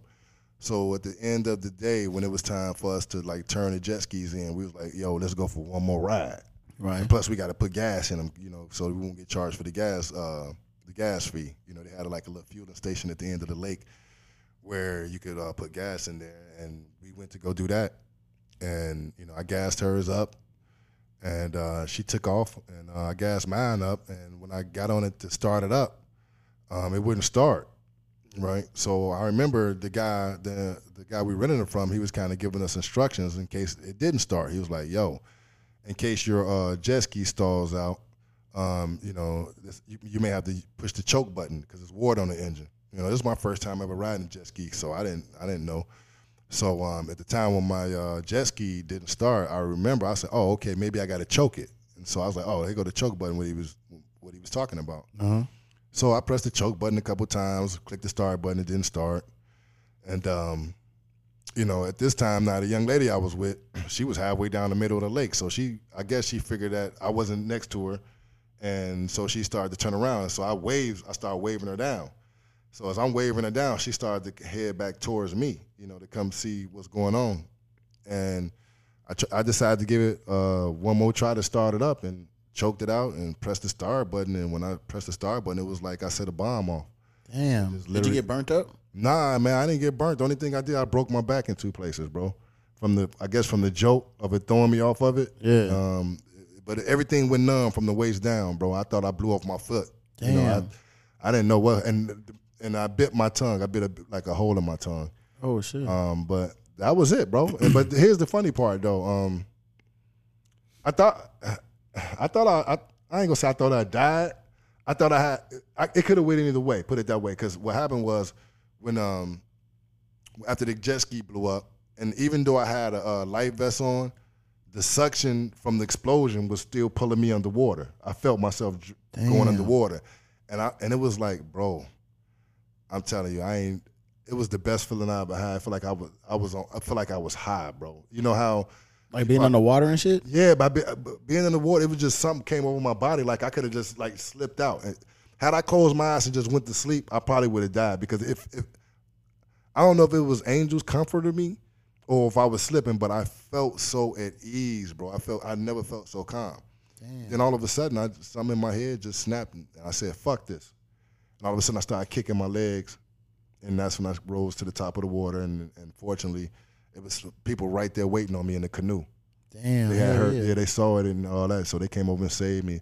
So I had people on top of me from the time, you know, I hit the water, bro. So, you know, it was almost kind of like a blessing.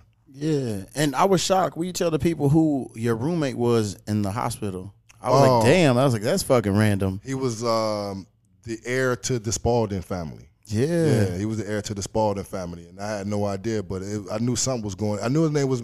What happened? I knew his name was Mr. Spalding. He was an old guy. Actually, okay. I think his father was the inventor, because this guy had to be at least 80, right? Oh, okay. And we were sharing a room, and his name was Spalding. But what happened was he used to have visitors like every day, right? Because obviously I didn't have none because I wasn't from there. I got blew up way away from Chicago. Where was this at? The accident? This was in New Hampshire. Some lake in New Hampshire. This girl I was dating it was almost kind of like Friday. I don't want to say Friday the 13th, but they had like a lake house. It was like this big ass lake and houses around it, you know, off in the forest and shit. So they had this lake house. So that's why we went down there. But yeah, so what happened was he used to have visitors come every day. He had these like older white women used to come visit him. But when I used to notice when they came in, they all had on diamonds. They had like diamond rings, and damn, they looked like they had money, because you know me and him laid up in hospital gowns and shit. But the people coming to see, I'm like, they look like they got some bread, right? And so just jokingly, I was like, hey, Mr. Spalding, you happen to be any kin to the Spalding family? He's like, yeah, I'm the heir. I said, oh shit, that's what it is. Yeah. He's like, yeah, that's my family. I'm the heir. I said, okay. You should have been like, shit, sign me to some baseball shit. Right. But at that point, I'm sitting up with a broke back. I ain't thinking about baseball. Hell yeah. Yeah. Damn. So when was your final year of baseball? 98. Because I read that you was with one team. You got signed with them, like you played with like them on like 3 separate occasions. Oh yeah. That was Will County Cheetahs, man. That was like a team that's in my hometown. So anytime I got released from an affiliated team, it was always a spot waiting on me at Will County, which was in Joliet, Illinois, maybe like 40 minutes outside of Chicago. And they had an independent team. It was a league called the Heartland League. You know, they had up in the Midwest. So anytime I would get released from a team, I would just, you know, I always had a spot waiting on me at the Heartland League. So I would go there. You know, I would get released, go home for maybe a week, you know, lick my wounds and shit.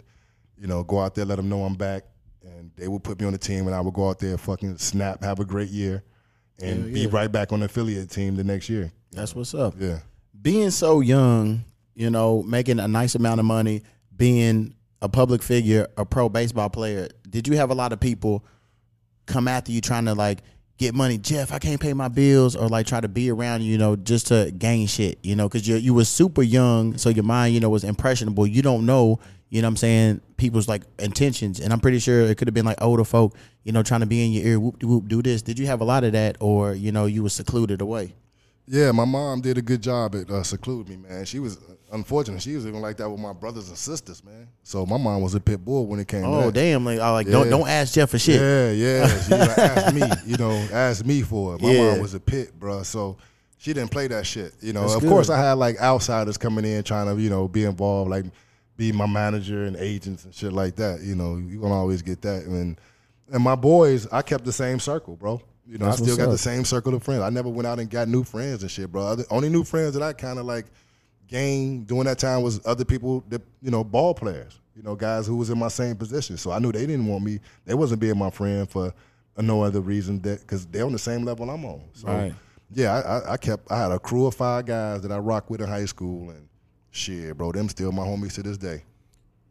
In the book, you mentioned mental health, and like nowadays, you know, like these athletes are speaking out about it and all this little shit. But you say you was like struggling like with depression and shit, and like there was like no therapist and no one you could talk to, and like you really couldn't, I guess, talk to the coaches and shit like that.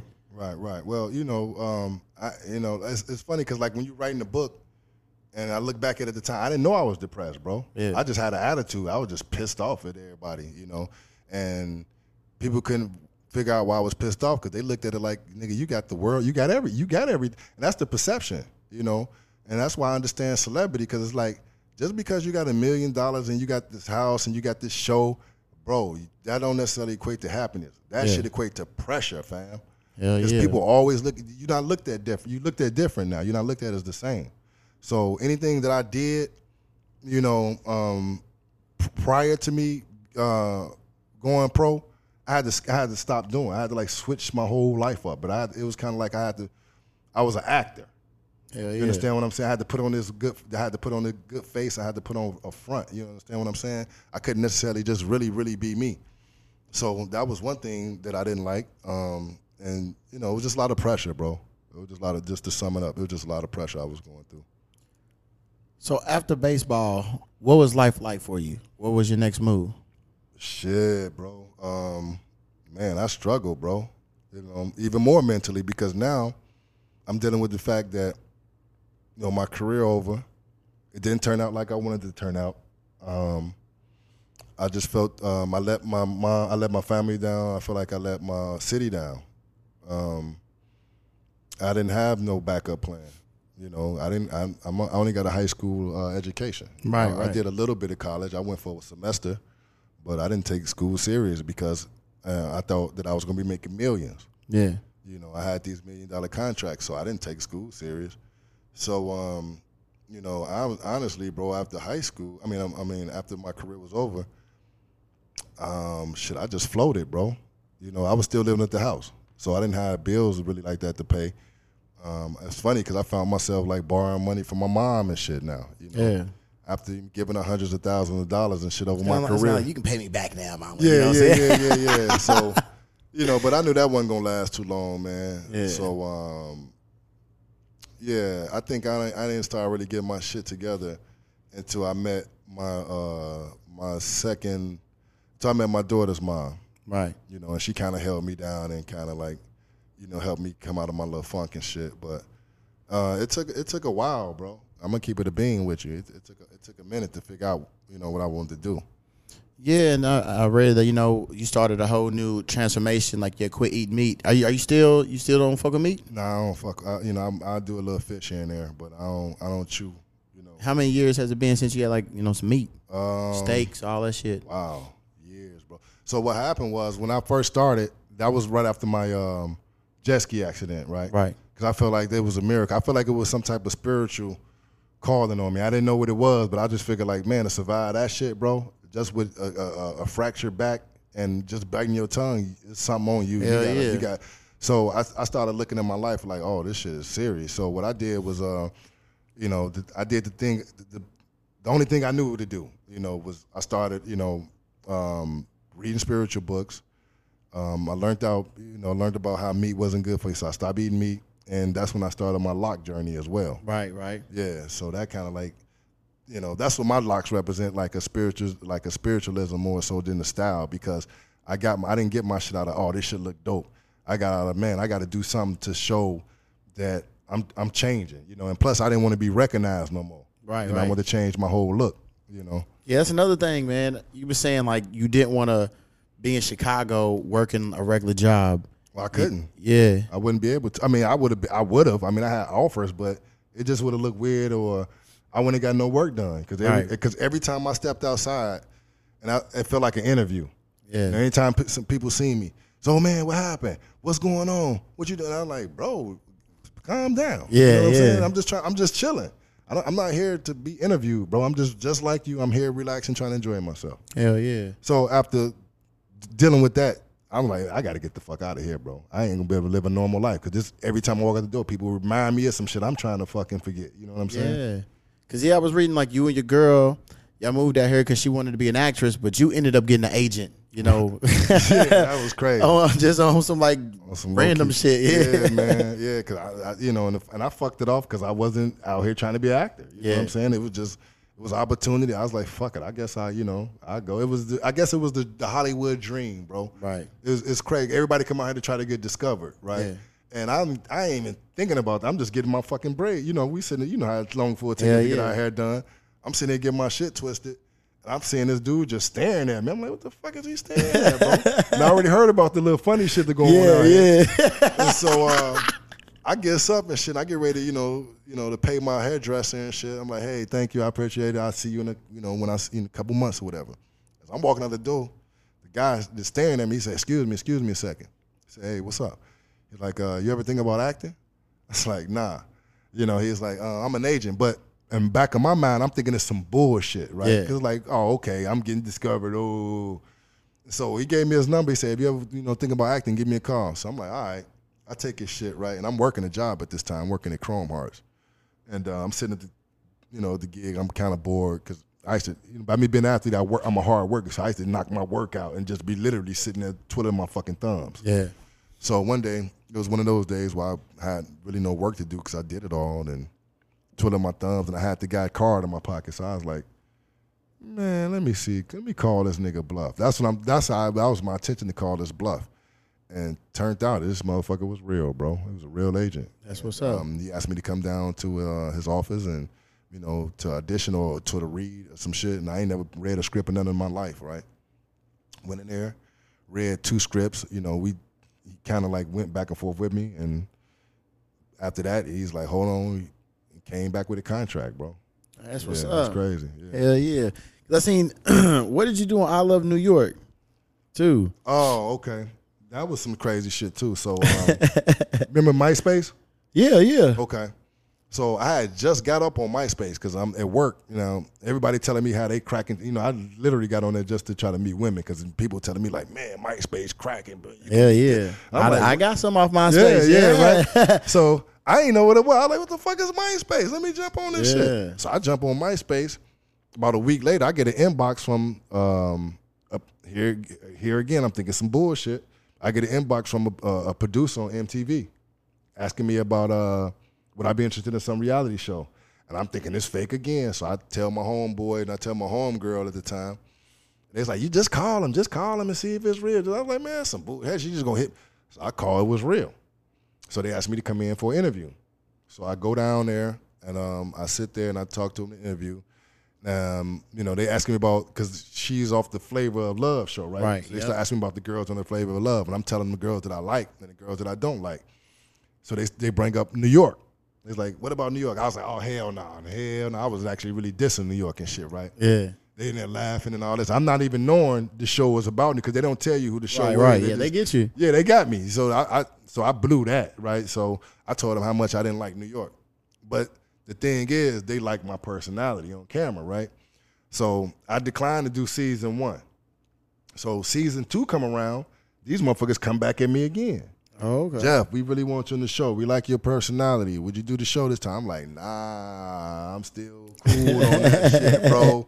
I'm good. They was like, okay, well, do us a favor then. I was like, what you want me to do? They was like, well, we really like your personality. We want to use you. this year we're doing it different. We're doing like an internet thing. Because I think this was the year when they started being interactive where people got to vote you on the show. Okay. It's like, we just want to use you for the website. We just want to, get an interview from you and throw it on the website. Can you do that? I was like, oh, yeah, I can do that. So they was like, okay, good. We're going to send some producers out to your house. Cool. They sent producers out to my crib, get their little interview about New York and all this type of stuff. But mind you, before I even said, yeah, I talked it over with my people again. I was like, man, y'all think I should do this shit? They was like, man, just go on and do it, get your exposure. I'm like, all right, fuck it. So I told them, yeah, did the shit. And they come to the crib and they get the interview, and I'm thinking it's for the internet, right? Yeah. So say about 2 weeks after I do the interview, I come home from work, and I get a call from my brother. And he's like, boy, what your black ass doing on TV? I said, on TV? What you talking about? I ain't on TV. Boy, I'm looking at your ass right now. You on I Love New York. I said, what? So while we talking, I get in the other line click. It's my sister. My little sister. I'm like, hello? Boy, your ass on TV. I said, what the fuck are y'all talking about? I ain't did shit for no TV. They was like, we looking at your ass. So I was like, what y'all watching? They was like, we watching the I Love New York special, casting special. I said, I Love New York casting special. And mind you, they're in Chicago, so it came on there before it came on in LA. 3 hours early. So I said, hold on, man, let me call y'all back and see what's going on, bro. So I hang up from them, get on the TV, and turn on the TV guide. And I see I Love New York casting special coming up in 30 minutes or 10 minutes. I'm like, maybe this is what they talking about. So I sit there and I'm watching the whole shit. And I'm like, I ain't on this motherfucker. They saved me to the end. I'm the last. So the shit damn near about to go off. I'm sitting there watching this, and all of a sudden I see myself pop up. I'm like, They said me. it for the internet. Yeah, they told me for the internet. I said, they got me. Damn. I said, they got me. But the good thing, it was a cool experience, man. New York was nice. I got love on the show. It's That's funny because, shit, for about 30 to 60 days, man, shit, I was getting marriage proposals and all that shit. Oh, from they was finding your MySpace and shit? Yeah, man, girls was going in my inbox, asking me literally would I marry him. I said, damn, this what 15 seconds of fame is. That's what's up. Yeah, man. Hell yeah. You mentioned you moved out here and your first job that you got, outside of baseball, you was 31. Mm-hmm. Working at a boutique. Yeah. And shit, man. Yeah. And tell us, man, what was that like? Like, why did you choose to work at a clothing store? Shit, it chose me, bro. Like I said, I had just moved out here. I never really had a real job in my life. Right. It was my first time, but yeah, of course. You leave graduate high school, next day you playing baseball. Yeah, I'm rich. I'm playing ball and living my dreams and shit, right? And so when we moved out to LA, it's me and my girl, and I got a daughter, mind you, 3 years old. So I got to figure something out.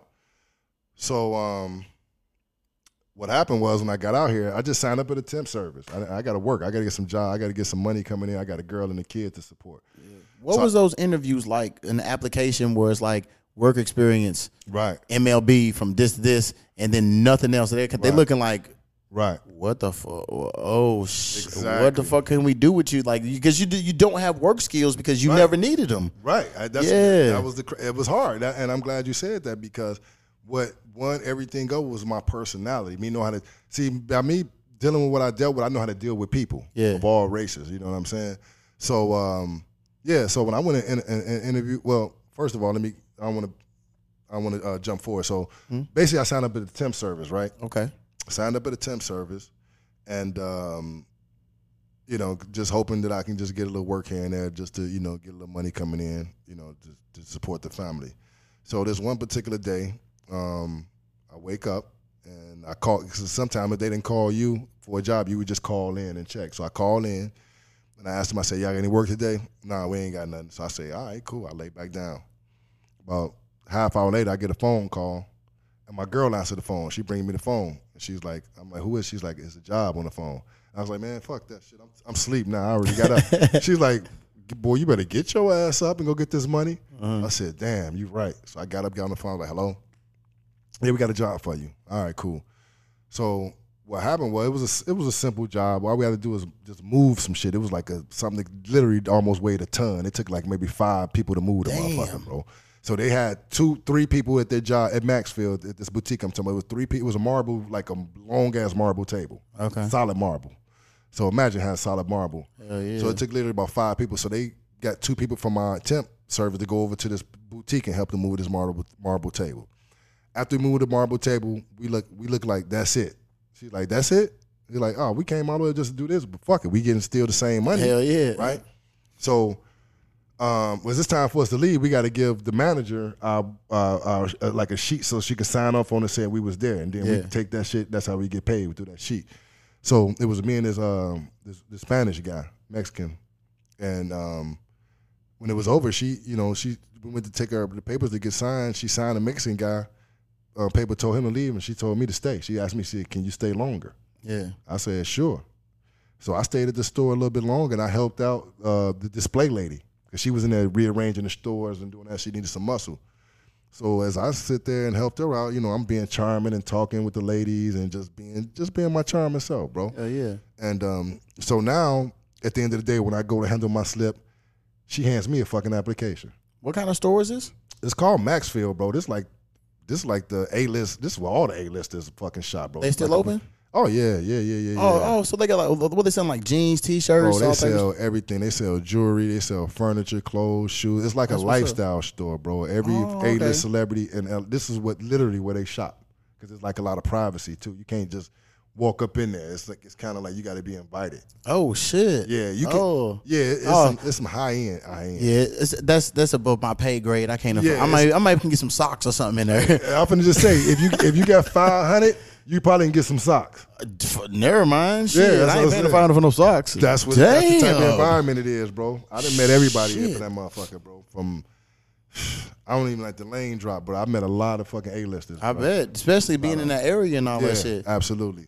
That's what's up. Yeah. So so you said she handed you the application? She handed me the application, and I took the job. Well, I still had the interview, but since they like my work ethic, because like I said, I'm an athlete. Right. And plus I'm throwing my charm on. I'm strong, and they needed a strong guy around there. So it was a blessing, bro. It kind of came to me, the job. I didn't go looking for it. I was at a temp service, and the lady, asked me would I want to work here full time, and I'm like, hell yeah. That's what's up. Yeah. So that's how that job came along. Hell yeah. So how did you feel moving to LA, like that escape, because you was able to go out and move around and not be noticed and just chill? Well, here's the funny part. I wasn't supposed to live here.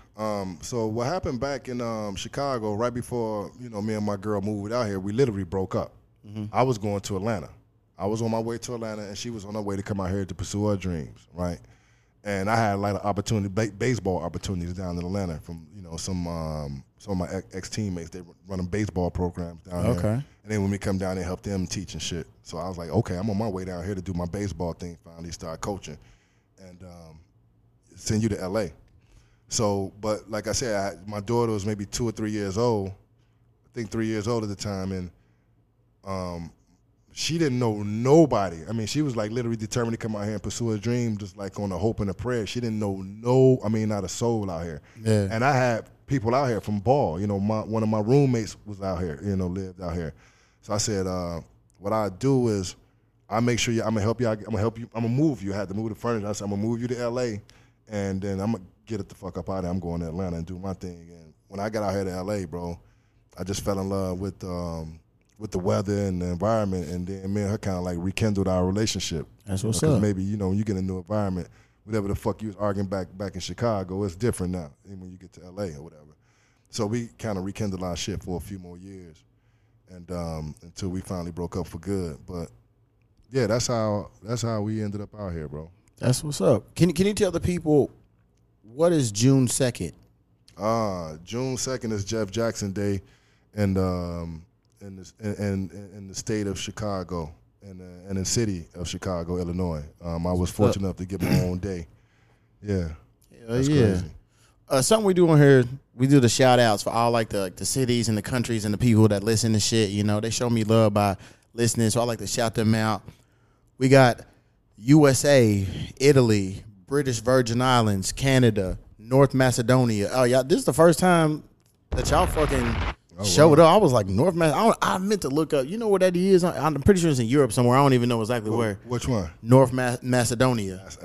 No disrespect. I never heard of it, bro. I've heard of it, but I don't know where it is. But I don't know how the fuck y'all found me out there. But shout out to y'all. United Kingdom, France, worldwide. Japan, Brazil, Spain, Mexico, Peru, Denmark, Chile, Belgium, Finland, Sweden, Serbia, Italy, and Zambia. Shout out to all them countries for listening to me. For the cities, we got Torrance, Cantonia, Dallas, Goshen, Hamilton, Merced, Milan. This one is new. Municipality of Gustavere, Gostivar. Welcome. I appreciate y'all. We have Stephen Age. Y'all new.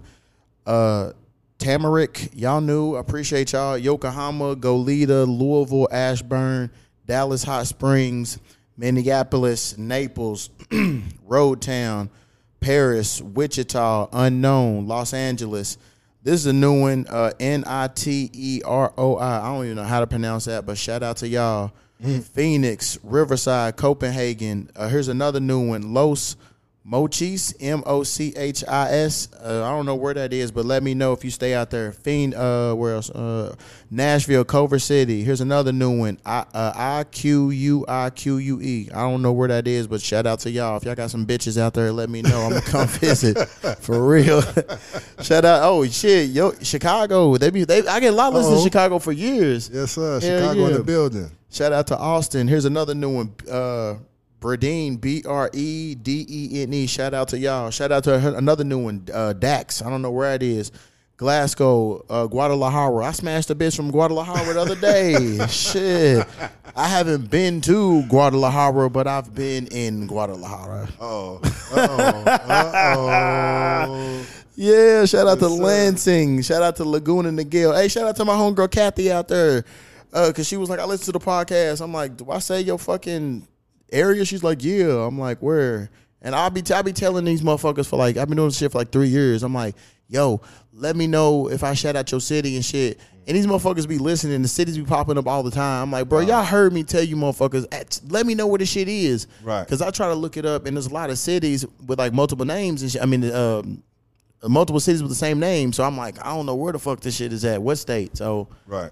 Yeah, I won't know until y'all tell me. But shout out to her. Shout out to Laredo. Here's another new one, Novi Sad, Novi, and then SAD. I don't know if it's Sad or Sad, but shout out to y'all. Palmdale, New York, Gaston, San Diego, Norcross, Conception. I think y'all knew. Northfleet, y'all knew too. Shout out to y'all. Orange.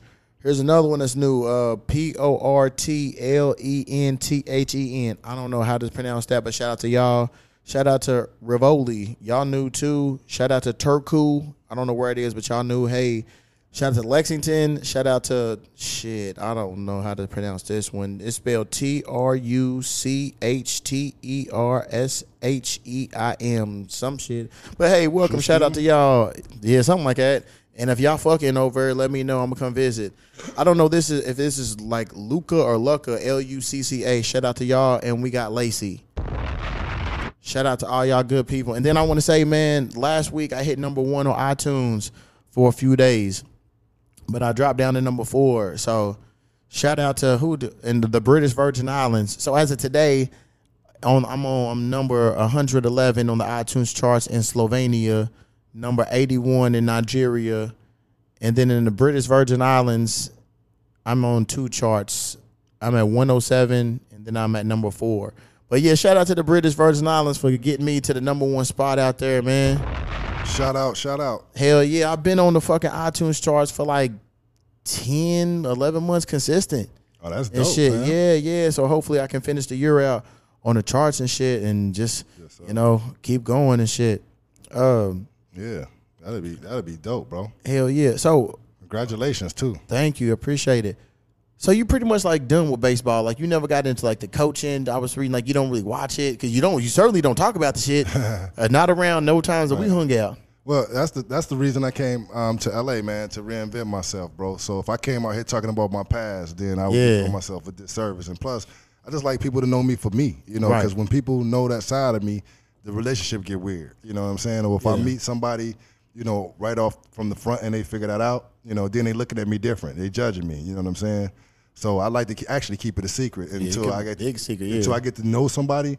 Then I don't mind because now I know you genuinely fuck with me because you fuck with me and not because of Jeff Jackson and baseball stuff. I was reading the book. You saying like people was finding out at the boutique, who you was and was like coming up there to see you and shit. Yeah. What happened? Did you figure out how they found out?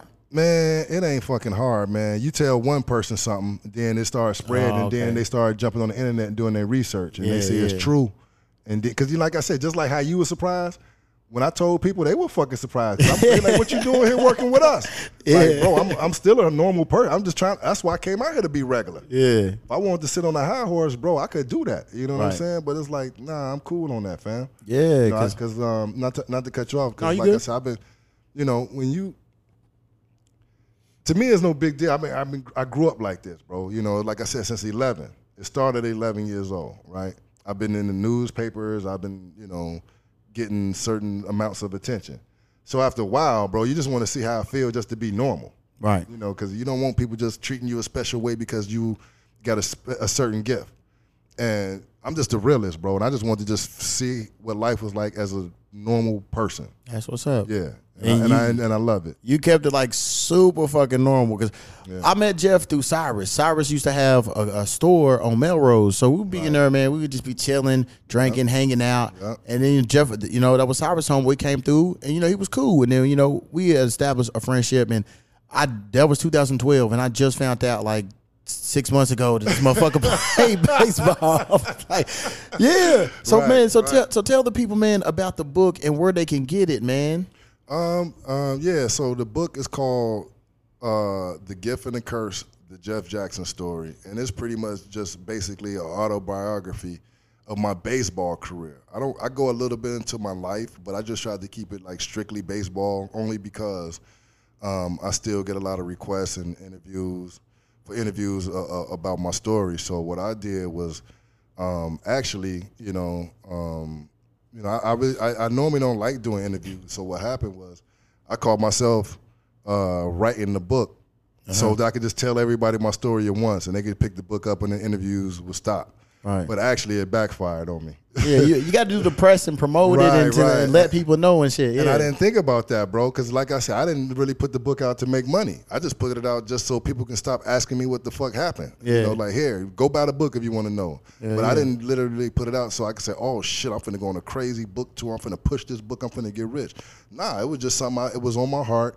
I got tired of people asking me what was going on, so I laid it all out in there. I laid out, the good and the bad and the ugly, bro. I really, gave people a peek into my life, and I let them know what it really was, bro. And hopefully, if they can pick it up and read it, they can learn something from it. You don't even have to be a baseball player or athlete, because it's really it's a lot of spirituality goes into my book. Because even though how we didn't probably talk about this, but just how I feel like I got discovered, I feel like I really do, and it called me crazy, but I think the guy was an angel, bro.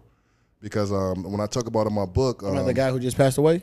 Well, no. I'm talking about this guy. He was a scout, and what happened? This is how I got on the scouts' radar. Well, let us know what's up. Okay. Well, basically, at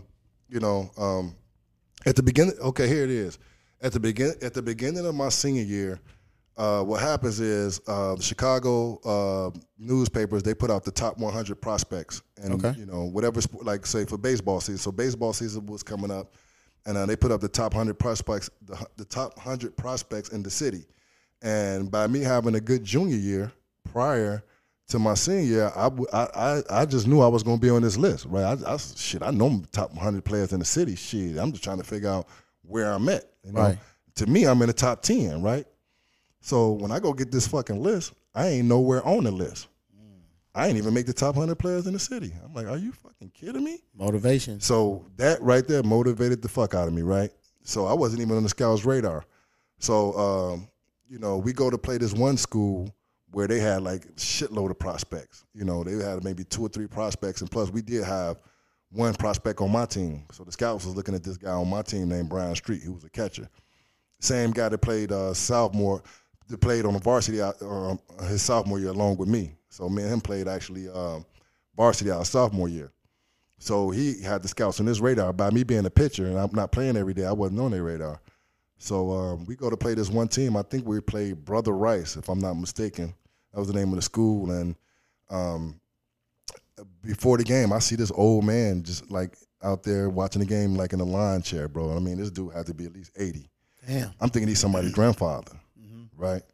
I'm thinking he's somebody's grandfather. I just see him, and go about my business. So We go play the game. I snap. I have a good game. You know, I'm probably get 3-4 hits. Think I hit a home run that game or whatever. So when the game was over and I'm, you know, walking away, you know, we all leaving the park, the old man called me. The same old man that I saw earlier, and like this old brittle ass guy, right? He calls me over to him. So I walks over to him like, hey, how you doing? Out of respect, how you doing, sir? I like the way you play. Oh, thank you, sir. I appreciate it. I'm a scout for the Detroit Tigers. You know, Damn. I'm like, okay, cool. He's like, I'm gonna enter your name, you know, in the draft. I'm gonna let these scouts know about who you are, right? Damn. And this guy gave me a sheet of paper to fill out. And like what they used to do, I don't know if they call IQ tests or something like that, but you know they get these, you know, when they scout you, they get this like a little test, something. I guess they can figure out some type of psychologically or some shit. So I filled out the little thing, and he said I'll be in touch with you. And the next thing I knew, he sent me a letter saying, you know, I think the letter I put in my book saying that, you know, we like you and you know we're gonna be watching you and you know we may draft you, right? And the dude said I'm gonna be looking out for you, right? I never saw him again. Damn. That's why I said I think this dude is Angel. He was an old brittle guy. And I didn't think he had anything to do with baseball. He was the one that entered my name and put, and I guess on the scouts list or whatever, to where these guys to start noticing me. And he said he was going to follow me and he's going to look after me and like, you know, try to, I guess, sign me or whatever. Never saw the guy again. But what happened was the next day at practice, like scouts don't usually show up at practice. They show up at the games.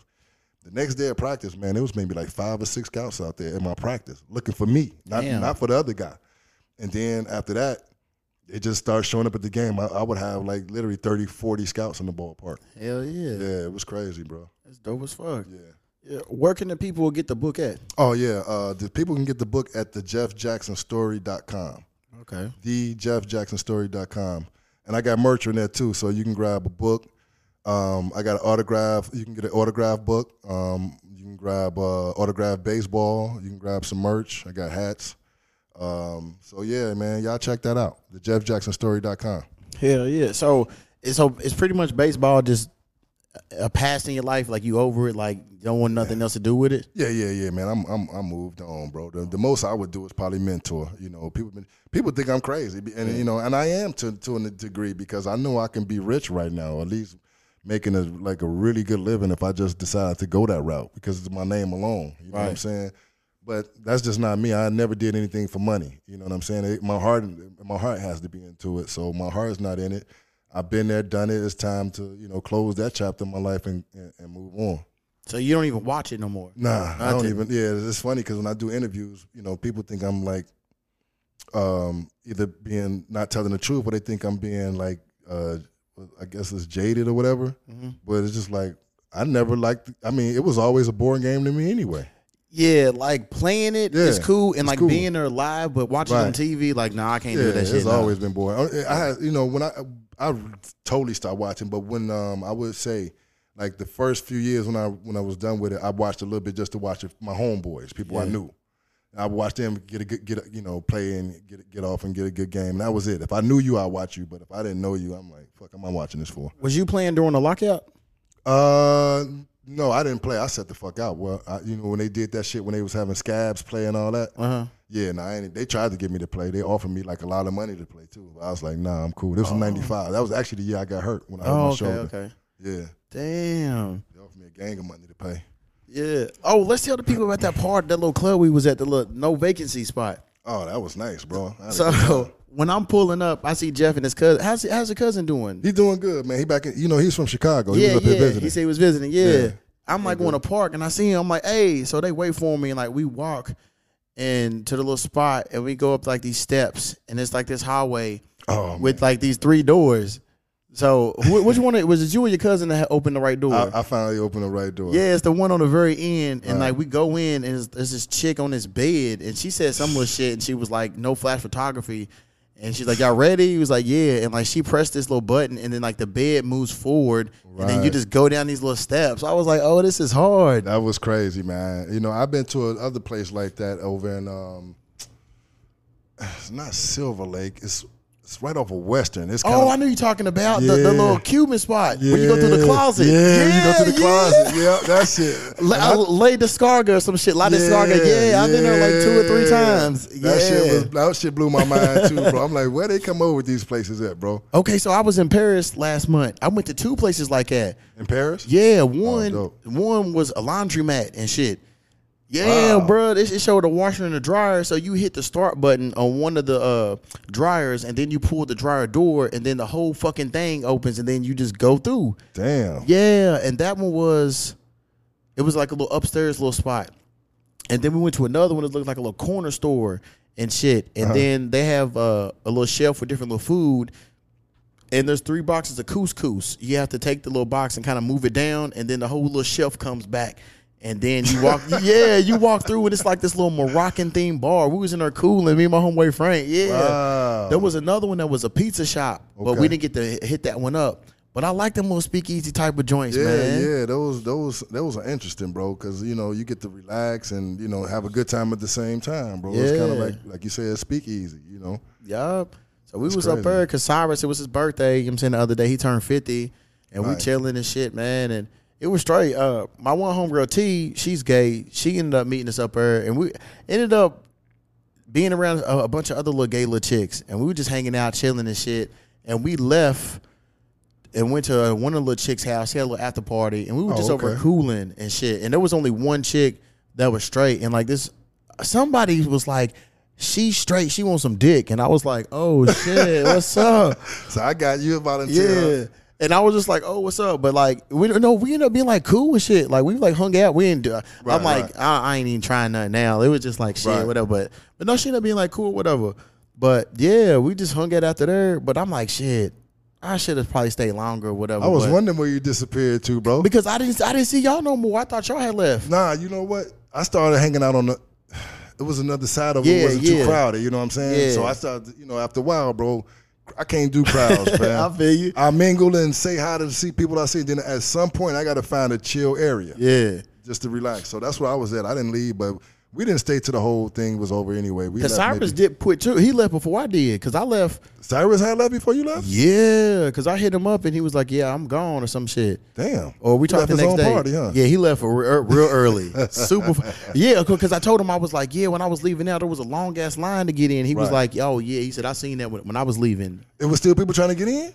Hell yeah, man, bro. The line was long because after a certain time it turned into a regular party. Yeah. Damn, something told me to stay. I didn't know, bro. I thought he rented it out, so he's got but fuck, I should have stayed. Yeah, because his shit was only from like 5 to 9 or some little shit. And so the real party was from after that. Yeah, and it was, man, I was like, oh shit, but I was like, I'm gonna have to go chill with him. And I was a little tired too, Me so too. I was like, because we got there in the early. We about 6 o'clock, something like that. Yeah, we was too early because we was chilling because we seen Lamont, yes, his name, the little actor dude, Wedge from Class Act. Yeah, that shit was. I was watching that shit like 2 days ago. I was like, yo, he still look the same though. Yeah, a little bit, yeah. He looked the same. I was like, yo, I was just partying with this motherfucker. Yeah. But we've talked a few times, and he was like, yeah, he's like, keep in touch with me, youngin. He's like, I do the show or whatever, but I'll use the bathroom.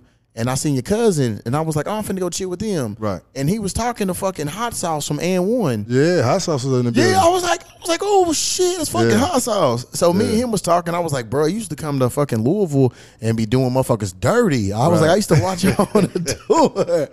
Yeah, Sauce got handles, bro. Yeah, I fuck with him too. I was crazy thing, and I ain't no groupie, bro. I meet famous people all the time. I consider myself somebody, right? But I'm sitting there talking in a mid conversation, talking to this female. I saw you talking to some boy. Yeah. I look up and I see Sauce. I was like, "Hold on, baby, I'll be right back." I had to go give him his respect, bro. I had to pay him his homage. Yeah, I stopped mid conversation to go pay him his homage, man. That's something I do. Like, if I appreciate your work, I'm gonna tell you. And like some motherfuckers be like, "Man, that's dick riding." I'm like, bro, how was it dick riding for telling the motherfucker you do a good job? I like what you do. Exactly. Like you listen to their music, you watch their game. You entertain me. Tell the motherfucker like, "Hey, man, I like what you do." Yeah, you entertain me. Yeah, you know what I'm saying, for sure. Yeah, I don't think nothing wrong with that, man. That's just ego, bro. Hell yeah, motherfuckers be like, "I ain't saying shit to him. I ain't asking no." Like I'm like, "Hey, bro, what you do, I like. Keep doing that shit. It makes me happy and shit." And then I'm like, shit, you want a motherfucker to tell you doing a good job and shit, or whatever the fuck you doing. That's my whole point, bro. Because I'm used to receiving it, so that's why I can give it and not have an ego. You know what I'm saying? If somebody could tell me what I meant to them, I shouldn't have no problem, telling somebody what they meant to me. Yeah, he was gonna go to the little after party with us. Yeah, I was like, he was like, yeah, what's going on later? I said, shit, I'm finna go to these little lesbians' house. He's like, yeah. I said, I don't think they gonna do nothing and shit, but fuck, I'm about to go over just chill. And I was like, you can roll with us and shit. And I was like, I talked to him about the little show and all that. One thing I like is like I've been going like little functions and shit and like meeting like motherfuckers and they remembering me and shit. Right. I'm seeing motherfuckers and like, hey, yo, what's up? And I'm like, oh shit, the actual motherfucker do remember me and shit. Right. So, well, LA is really small, especially Hollywood. Yeah. You know what I'm saying? So once, I know you just moved to Hollywood, but it's really small, bro. So if you go out, a couple times a week, you're going to start getting familiar with people. I'm finna start, man. I've always been like an introvert and shit, but I'm like, I need to start like being more sociable and shit. I'm like, now I'm in a better area where there's like more shit to do. So I'm finna start doing like more shit around the neighborhood and start like speaking to motherfuckers. Cause like I'm cool motherfucker, but I just don't be talking to motherfuckers. I just be keeping to myself and shit. And a lot of motherfuckers have like, yo, he's a fucking asshole. And they're like, no, he's not. He just don't be fucking with people. He just keeps to himself. And like, I don't be like initiating conversations like that. So I'm trying to be better. And I was on the elevator. This is one motherfucker. I done seen him like 4 times. He's cool. And I was like, hey, what's up, bro? I said, I just moved in here and, just introduced myself. I think he's either mixed or Hispanic or some shit or whatever. Gotcha. I think I seen like one black dude and shit. But I noticed like I've seen like 4 like gay dudes. I'm like, well, this is like a gay friendly neighborhood and shit. Yeah, definitely. But because the one dude I seen like he might be gay because I was like, hey, bro, I said, is there chicks in here? And he said it was, but he was like, I've seen them with dudes. I don't know if they live together. I said, I don't give a shit about all that. I just want to know if they hit. Yeah, and my little neighbor right over there, I saw her yesterday. I was taking some boxes and throwing them downstairs, and then when I was headed to this little comedy show, so I was fresh and shit. I had a little box of shit I was getting rid of, and I seen her again. She's like, how's the move going? I was like, shit, it's straight. I'll be done in a few days. So I was asking her how she liked the build and everything. She got a little dog. She got a little ass on it too, a little short little chick. Yeah. Sister? I don't know what fucking nationality she is. Oh, that's even better. She might be like Arabic. I don't know what she is. She all right though, little. Okay. I think I remember what her name was. She got a little dog and shit too. I'm finna be like, shit, what's up? Let's go on a little dog date or something, motherfucker. You already know where I stay at. That's how you do it though. Yeah. That's how you do it. You do it through the dogs, bro. Man, because I ain't fucking no neighbor in a minute. It's been a stroke since I done smashed one of my neighbors, man. You may want to be careful with that though, especially if you smashing a lot of chicks, bro, because the neighbor. I know, I thought about that shit too. Yeah, man. That's one thing I refrained from, bro. I had a neighbor trying to give me some pussy, man, one time. And she literally lived like the door over. So I had to like pass her apartment, every time I'm going in the crib. I'm like, nah, that's suicide, bro. Yeah. But no, my goal is too, because you know what I'm saying?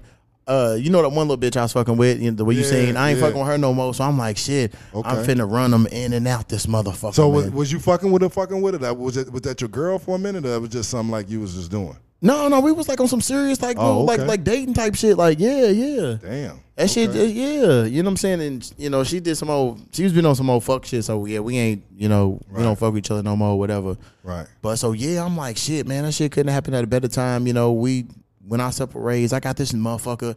I'm trying to run bitches in and out this fucking crib, man.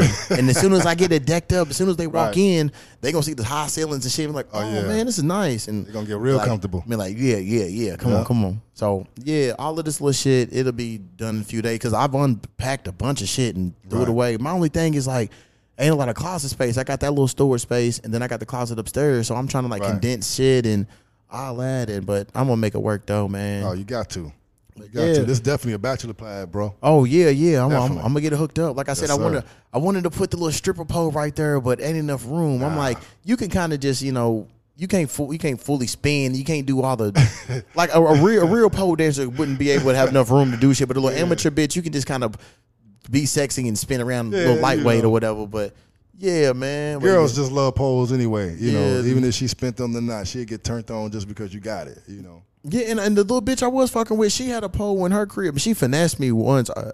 I was like, she's like, I have a little workout room. Because when I first went over, she had a driveway. I'm like, park in the garage. And she was like, nah. Right. She said, the motherfuckers who lived there before converted it into a tattoo studio and shit. And she's like, I just use it as a workout room. So I was over, one day, and I was like, shit, I need to do a little workout. Man, I go in there and shit. All I see is a pole. and she has mirrors and shit. And I'm like, what the fuck? All you have is a kettlebell, a pole, and some shit. I can't do no workouts in here, bitch. You gonna finesse me, dog? And she knew that shit too. Right, right. But She I just mean, trying to get you over there. That's all. I ain't even get to see that bitch do nothing on the pole. I don't give a fuck though. Nah. She ain't had no booty nowhere. She just had big old titties. You know what's fucked up? We was at the little party. Ruthie said, "Where's your girl at?" I was like, "Oh, she at home." She said that to you? Yeah, and then there was other people around, and she said, "GQ's girl got the biggest titties I ever seen in my life." Wow. I was like, "Bro, you remember that shit?" Of course she do. She probably was liking her. You know what I'm saying? Yeah. Ruthie, you know how Ruthie get out? Man, she was at she was at the little apartment later on. Oh, okay. She left the party too. Her a lot of them, yeah. Oh wow. Yeah, I didn't get a chance to speak to Cyrus, bro. So I'm did? glad. No, we didn't. Well, I spoke to him, but I'm saying yeah. before I left. Yeah. So I just kind of like I looked around and said, "Oh, I saw." Yeah. And if I recognized anybody in my vicinity, I was like, "All right, I'm out of here." I wasn't finna like go searching for motherfuckers. Right. Yeah, because I was like, I don't really know motherfuckers in here and shit. I'm like, I'm just gonna chill. And then like the little lesbians I was kicking it with, they was cool. So I was like, shit, fuck it. I've been kicking it with a lot of lesbians like the last 8-9 months and shit. Really? Yeah. Like just hanging out, kicking it like on some friend shit? Yeah. It started when Cyrus did his first little premiere party in March. Back at in Santa Monica, but the one before Michael Jackson's house. I didn't go to that one. Yeah, I missed that one. And then that's where I met Ruthie and some of her little friends and shit. And then one of me and Ruthie's friends, we got real close. Me and her went to Mexico over the weekend. I'll talk about that on next episode. Oh wow! But me and her hear that. Yeah. Me and her got real cool. And then I was just hanging around other little lesbian folks and shit. And yeah, I mean they cool and shit. So right. Yeah. You want the people to follow you on any social media or whatever? Yeah. I guess so, man. I didn't even think about it. The crazy part. Is that somebody vacuuming? Oh, some shit outside. That's somebody outside. Hopefully they don't pick it up too much. But yeah, it's good. I mean, yeah, I got the social media channels, but I'm not really on there. I mean, I got shit on there, but I'm not checking it every day. But my Instagram is at the Jeff Jackson Story. Facebook, my personal profile is just I think it's Jeffrey Jackson. I don't know. Search that on Facebook. And what else do I got? Oh, my Facebook page is at the Jeff Jackson Story too. So if you're looking for me, just look for at the Jeff Jackson Story or Jeff Jackson, man. So hell yeah, it was a good book. Yeah. You know what I'm saying? I was like, because you sent me the ebook, so I was on my phone reading. I was like, damn, I learned a lot. I was like, oh shit, man, never knew. So I like the book, man. Nah, it's so funny. I thank you first of all. I appreciate that. But all good. Yeah, when you first put a book out, especially when it's real and it's about your life, you don't really know what type of way people gonna receive it. But fortunately enough, man, that people love it, man. People appreciate the way I was being vulnerable and being honest and shit. And I was just really just wanted to tell the truth and tell my story, and hopefully it could be a good read and semi-educational, semi-spiritual, but hopefully I just want people to take something from it. You know what I'm saying? So yeah, man, I've been getting good feedback. A lot of people have been saying it sounds like a movie. Yeah. I've heard, people say if they pick it up, they can't put it down. After the first chapter, they just, they keep going. I heard people say they read the book within, a day. You can get through it quick. Yeah, it's because like I said, I just kept it simple. I kept it about baseball. I didn't really go into, my background as far as how I grew up, and because I didn't want. If I really would have told my story, bro, people would have had empathy for and sympathy. I wasn't looking for that. I was just trying to tell my real story because I didn't really tell where I really came from in my childhood and all that type of shit and shit I went through to even get to that point. Right. So I just wanted to just keep it about baseball, because that's what everybody knew me for anyway, and that's what, I guess people interested about and want to inquire about. So I just kept it baseball, bro. So I'm thinking about, maybe somewhere in the future, I may really just give you another story, but include my real personal shit. Yeah. Although I included personal stuff in this book, I just strictly kept it around baseball, wherever, I guess, wherever I can tell the story where I can keep it real, But like I said, at the same time, I didn't go into a lot of my, growing up and shit like that. I feel that. Hell yeah, man. I appreciate you coming, man, doing this shit. You know? Thank you, bro. Hell yeah. I had a good time, man. We got to do this again on another level. Yeah, and then, you know what I'm saying? You know, shit, you can come out, chill, kick it, because I be in this motherfucker, Yeah, man. we right down, we neighbors practically, bro. I didn't realize I could have walked over to this motherfucker, bro. Yeah, because shit, I'm finna walk to Runyon Canyon a little bit, do my little workout. Oh, okay. I usually do it in the morning, but this morning I was kind of tired. I'm like, shit, I'm just going to unpack a little bit and then do the podcast and go do that shit. Right, okay. But what's up. Yeah. Something I didn't get to mention in the last episode. We now in season 4, I believe. So, yeah, you know. Oh, and then also it was the anniversary of the podcast too. The last episode, I just didn't get to announce that, but yeah, this is season 4, episode number 75. So yeah, man, from the hood to Hollywood, baby. Yes, Moved sir. out the hood, shit, baby.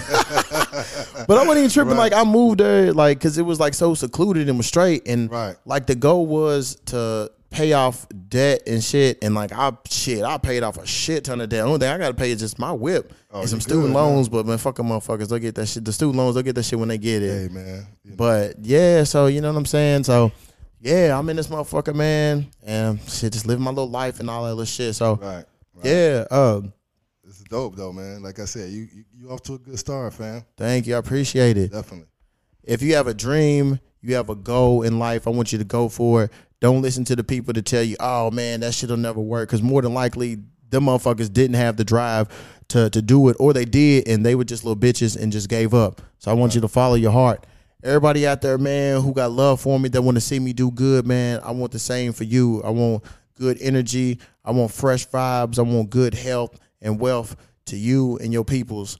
Everybody out there who be lying on me, talking shit, and making up rumors and want to see me do bad, I just want to say, fuck y'all, eat a dick, die slow. You just got buried, you little punk ass shit. bitch. Yeah, this is the Fresh Podcast, you know what I'm saying? And well, more than likely, the episodes are going to be a little bit more consistent, you know what I'm saying? I've been thinking over some shit, so yeah, but yeah, y'all keep listening, you know what I'm saying? Tell all your peoples about it and all that shit, and y'all hear from me in about a week. Y'all be cool. Stay fresh. This podcast has been presented to you by Extraterrestrial Enterprises.